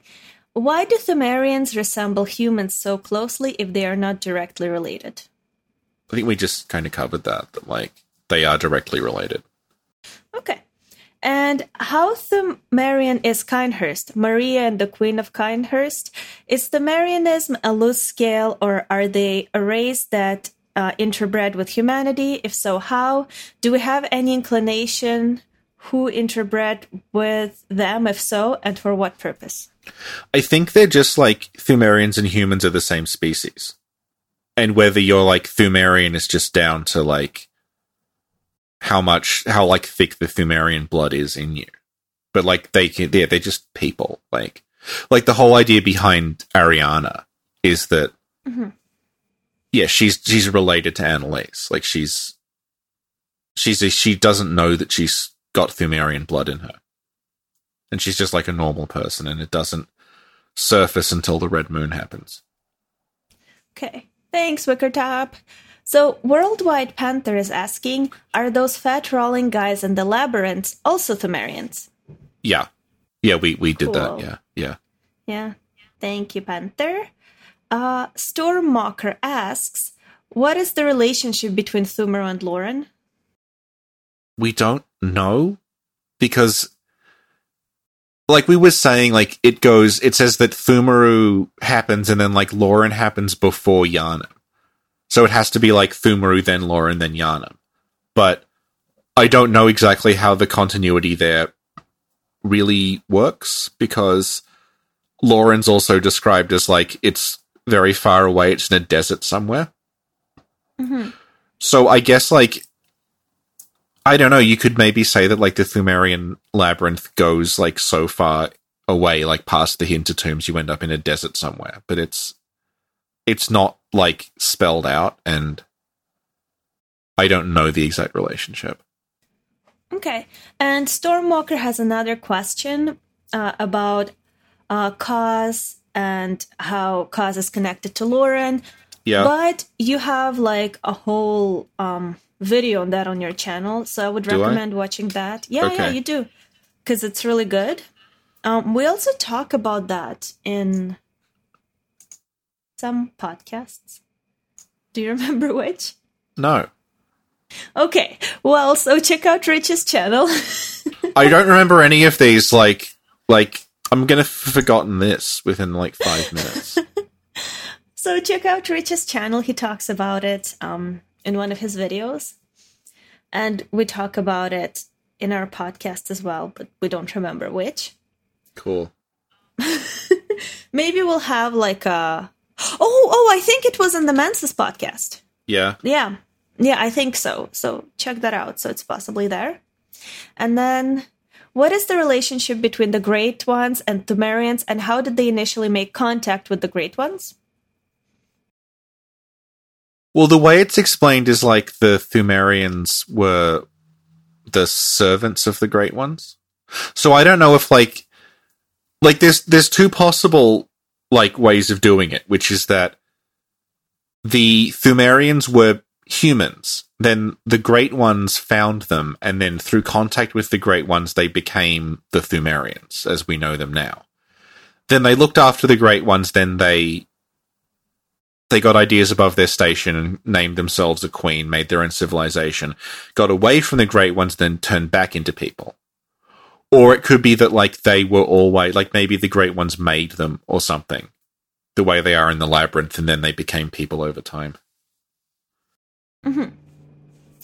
And since Bergenworth is connected to Pthumeru excavations, and there is a lot of cut content, do we know anything about the initial idea behind the relationship between Pthumeru and the scholars? I don't know. Okay. Yeah. It's okay, Richie, you don't have to know everything. Well, it's... the Bergenworth stuff is like... It looks like the first thing that Bergenworth encountered was just the phantasms. This is weird, because, like, they talk about Bergenworth find the phantasms, then that's when they start thinking, and they find the old blood. That's what gets them to thinking about eyes on the inside and, like, evolving humanity.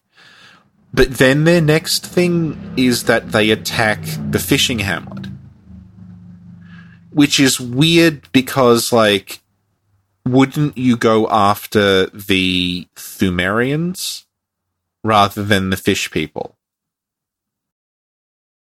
Like, I don't know what exactly they're gaining by doing the hamlet rather than just going deeper into the dungeons. Maybe they didn't have the right chalices. I don't know. The thing is, like, the Pthumerians are supposed to have unlocked the Eldritch Truth. So you'd think they'd just keep investigating the Pthumerians, but instead they decide to go to the hamlet. Maybe because the ones in the hamlet beckon Kos, so they actually have a great one, rather than just traces of one. Yeah. Stormwalker also asks some questions about the Forbidden Woods. We have a podcast on something relating to the Forbidden Woods. Yeah. So check that out. Also, you might have something related to the Forbidden Woods posted at some point. At some point, so, yeah. So stay tuned. So thanks so much, Stormwalker. Princess Hunter asks, why do Chalice dungeons suck so hard? Well, I've been playing the prototype ones, And it looks like they had to pare back like the plans they had because they're a lot more elaborate. Like I was playing a prototype one last night and I actually got lost, which you kind of don't do in the other ones because they're quite short. But this was like huge. It was like a really sprawling place. And yeah, I think like I remember them going on and on about the Chalices like pre-release, that it was going to be a big deal. And then they just sort of like lost interest maybe. I don't know. Something about them wasn't working, I guess. Okay. But yeah, it looks like they had a lot more planned that didn't come through, and like there's all these like cut chalices, like boss rush chalices and other rituals you could do to change the chalices in different ways, and all these enemies that would have been there, and like one the feeling feeling, it's a bit more than a feeling. It's like based on like evidence. Like it's circumstantial evidence, but it's not like I think this. Back when Bloodborne was Demon's Souls 2, I'm pretty sure the point of the chalices was that at the bottom you would find Boletaria. And that would be the reveal. And then when it became its own thing, it became like Pthumeru Hill. Okay. Yeah. Cool. Thank you, Princess Hunter. So Hiram asks, there seem to be two different eras in the Pthumerians, the Ancients and the Descendants. Maybe the first ones were just guarding the Great Ones, and second were corrupted or something like that. What do you think? Also, what do you think about the Eldritch Truth? The thing about the Pthumerians is that, like, Yharnam is still at the bottom, the queen, and she's the one that they name. Mm-hmm. So, like, I don't think there's, like, a pre- and post-Queen Yharnam thing going on. I think it's all post-Queen Yharnam. Mm-hmm. Because, like, Hill looks like that's the furthest back we go, I think. Mm-hmm. Like, I don't know what descendant means. Like, it may just mean, like a member of the Pthumerian family or something, like, but isn't an elder, rather than, like, someone who is, like, X generations descended. I don't know, though. Mm-hmm. Yeah. And I guess the other question, what do you think about the Eldritch Truth? We can cover in another podcast. Can we? If we talk about Great Ones, yeah. All right.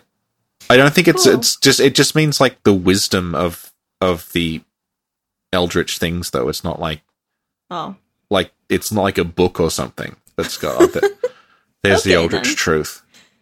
Okay, cool. Well, thank you, Hiram. Ipa says, I have always been under the impression that after the first Pthumerians ascended into godhood, they enslaved the rest of Pthumerians. Is that the case? Well, it's really hard to tell because, like, they talk about the Pthumerians as a slave race almost. Mm-hmm. But then when you run into them, like we said before, they just seem like they're zombies. Like, when they just keep digging all day. And that's possibly why, like, the church are able to enslave them. Because, like, right, when the game first came out, people were saying, like, oh, and this includes me. It was like, oh, the reason that the church has, like, these giants and it has these Pthumerian servants working for them is that the church are experimenting with Pthumerian blood and they're just turning into these things because the blood is going into them. But, like, it's sort of obvious now that what's going on is that they're just digging these things up and putting them to work.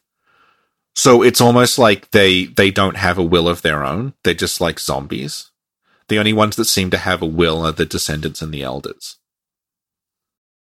And that might be because, like, maybe they all start off that way and the descendants and elders end up with more, like, insight or knowledge or something, and that gives them, like, a more control over themselves. Mm-hmm. Okay, thank you. And do we know that there ever was Great Ones who didn't start out as mortals on the Earth where the game takes place?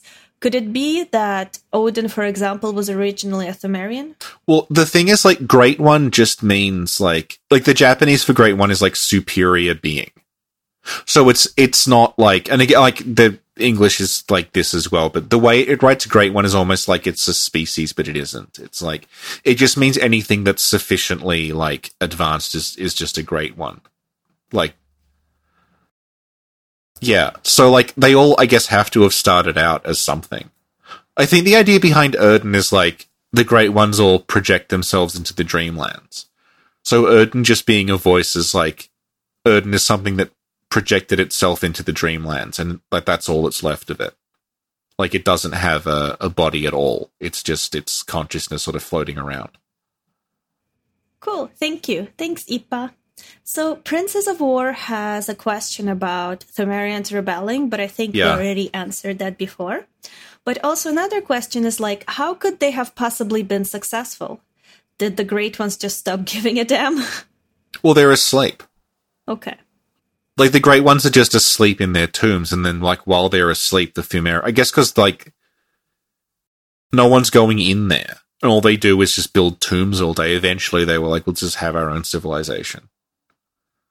I think this might be partially taken from... I mean, like, not everything has to be taken from somewhere, but, like, in Mountains of Madness, it's a Lovecraft story, it's about a, like, group of scientists exploring this, like, the ruins of an alien civilization that's buried. And that has in it, the reason the civilization fell is that the slaves turned on them.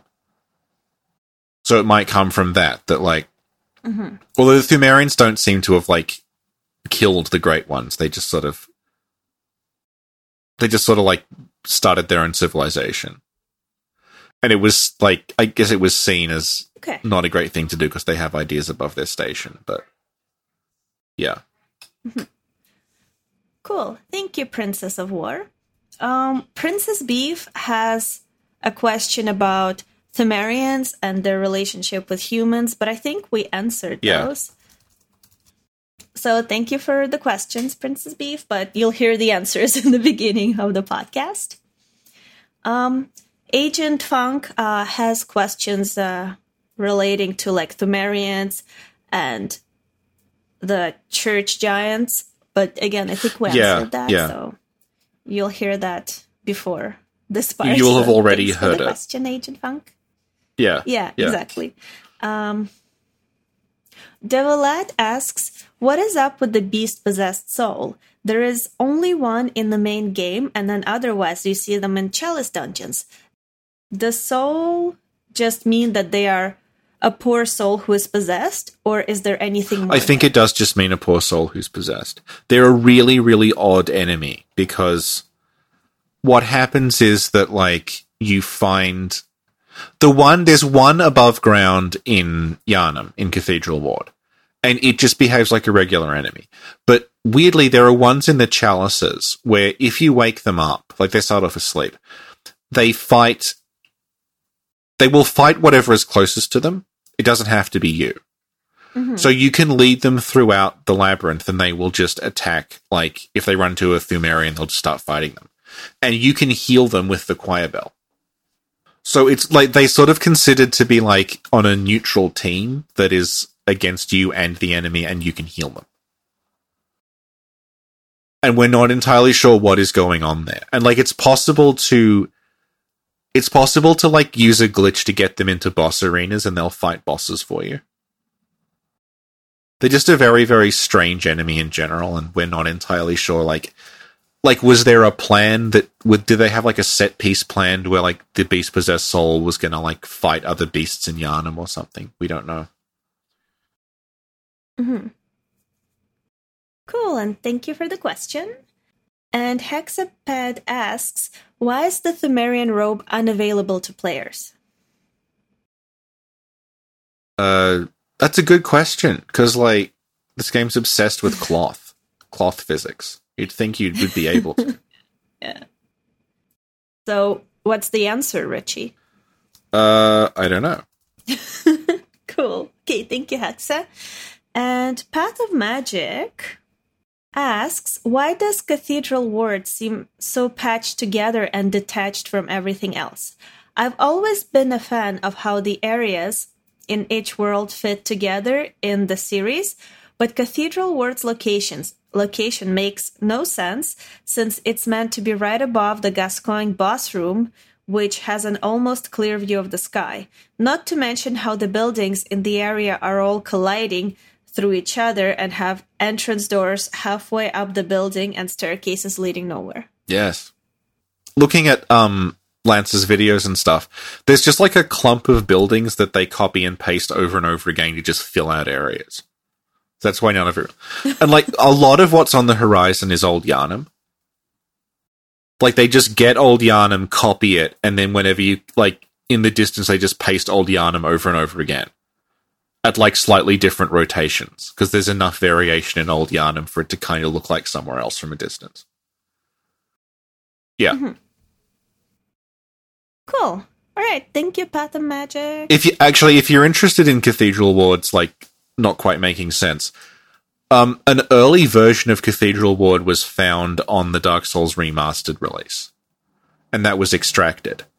So, it doesn't have any textures, but someone got it running in Grand Theft Auto 5, with just like a brick texture slapped onto it. So, you can go to that channel, which we'll link in the description, and you can see what, you can see an early version of Cathedral Ward.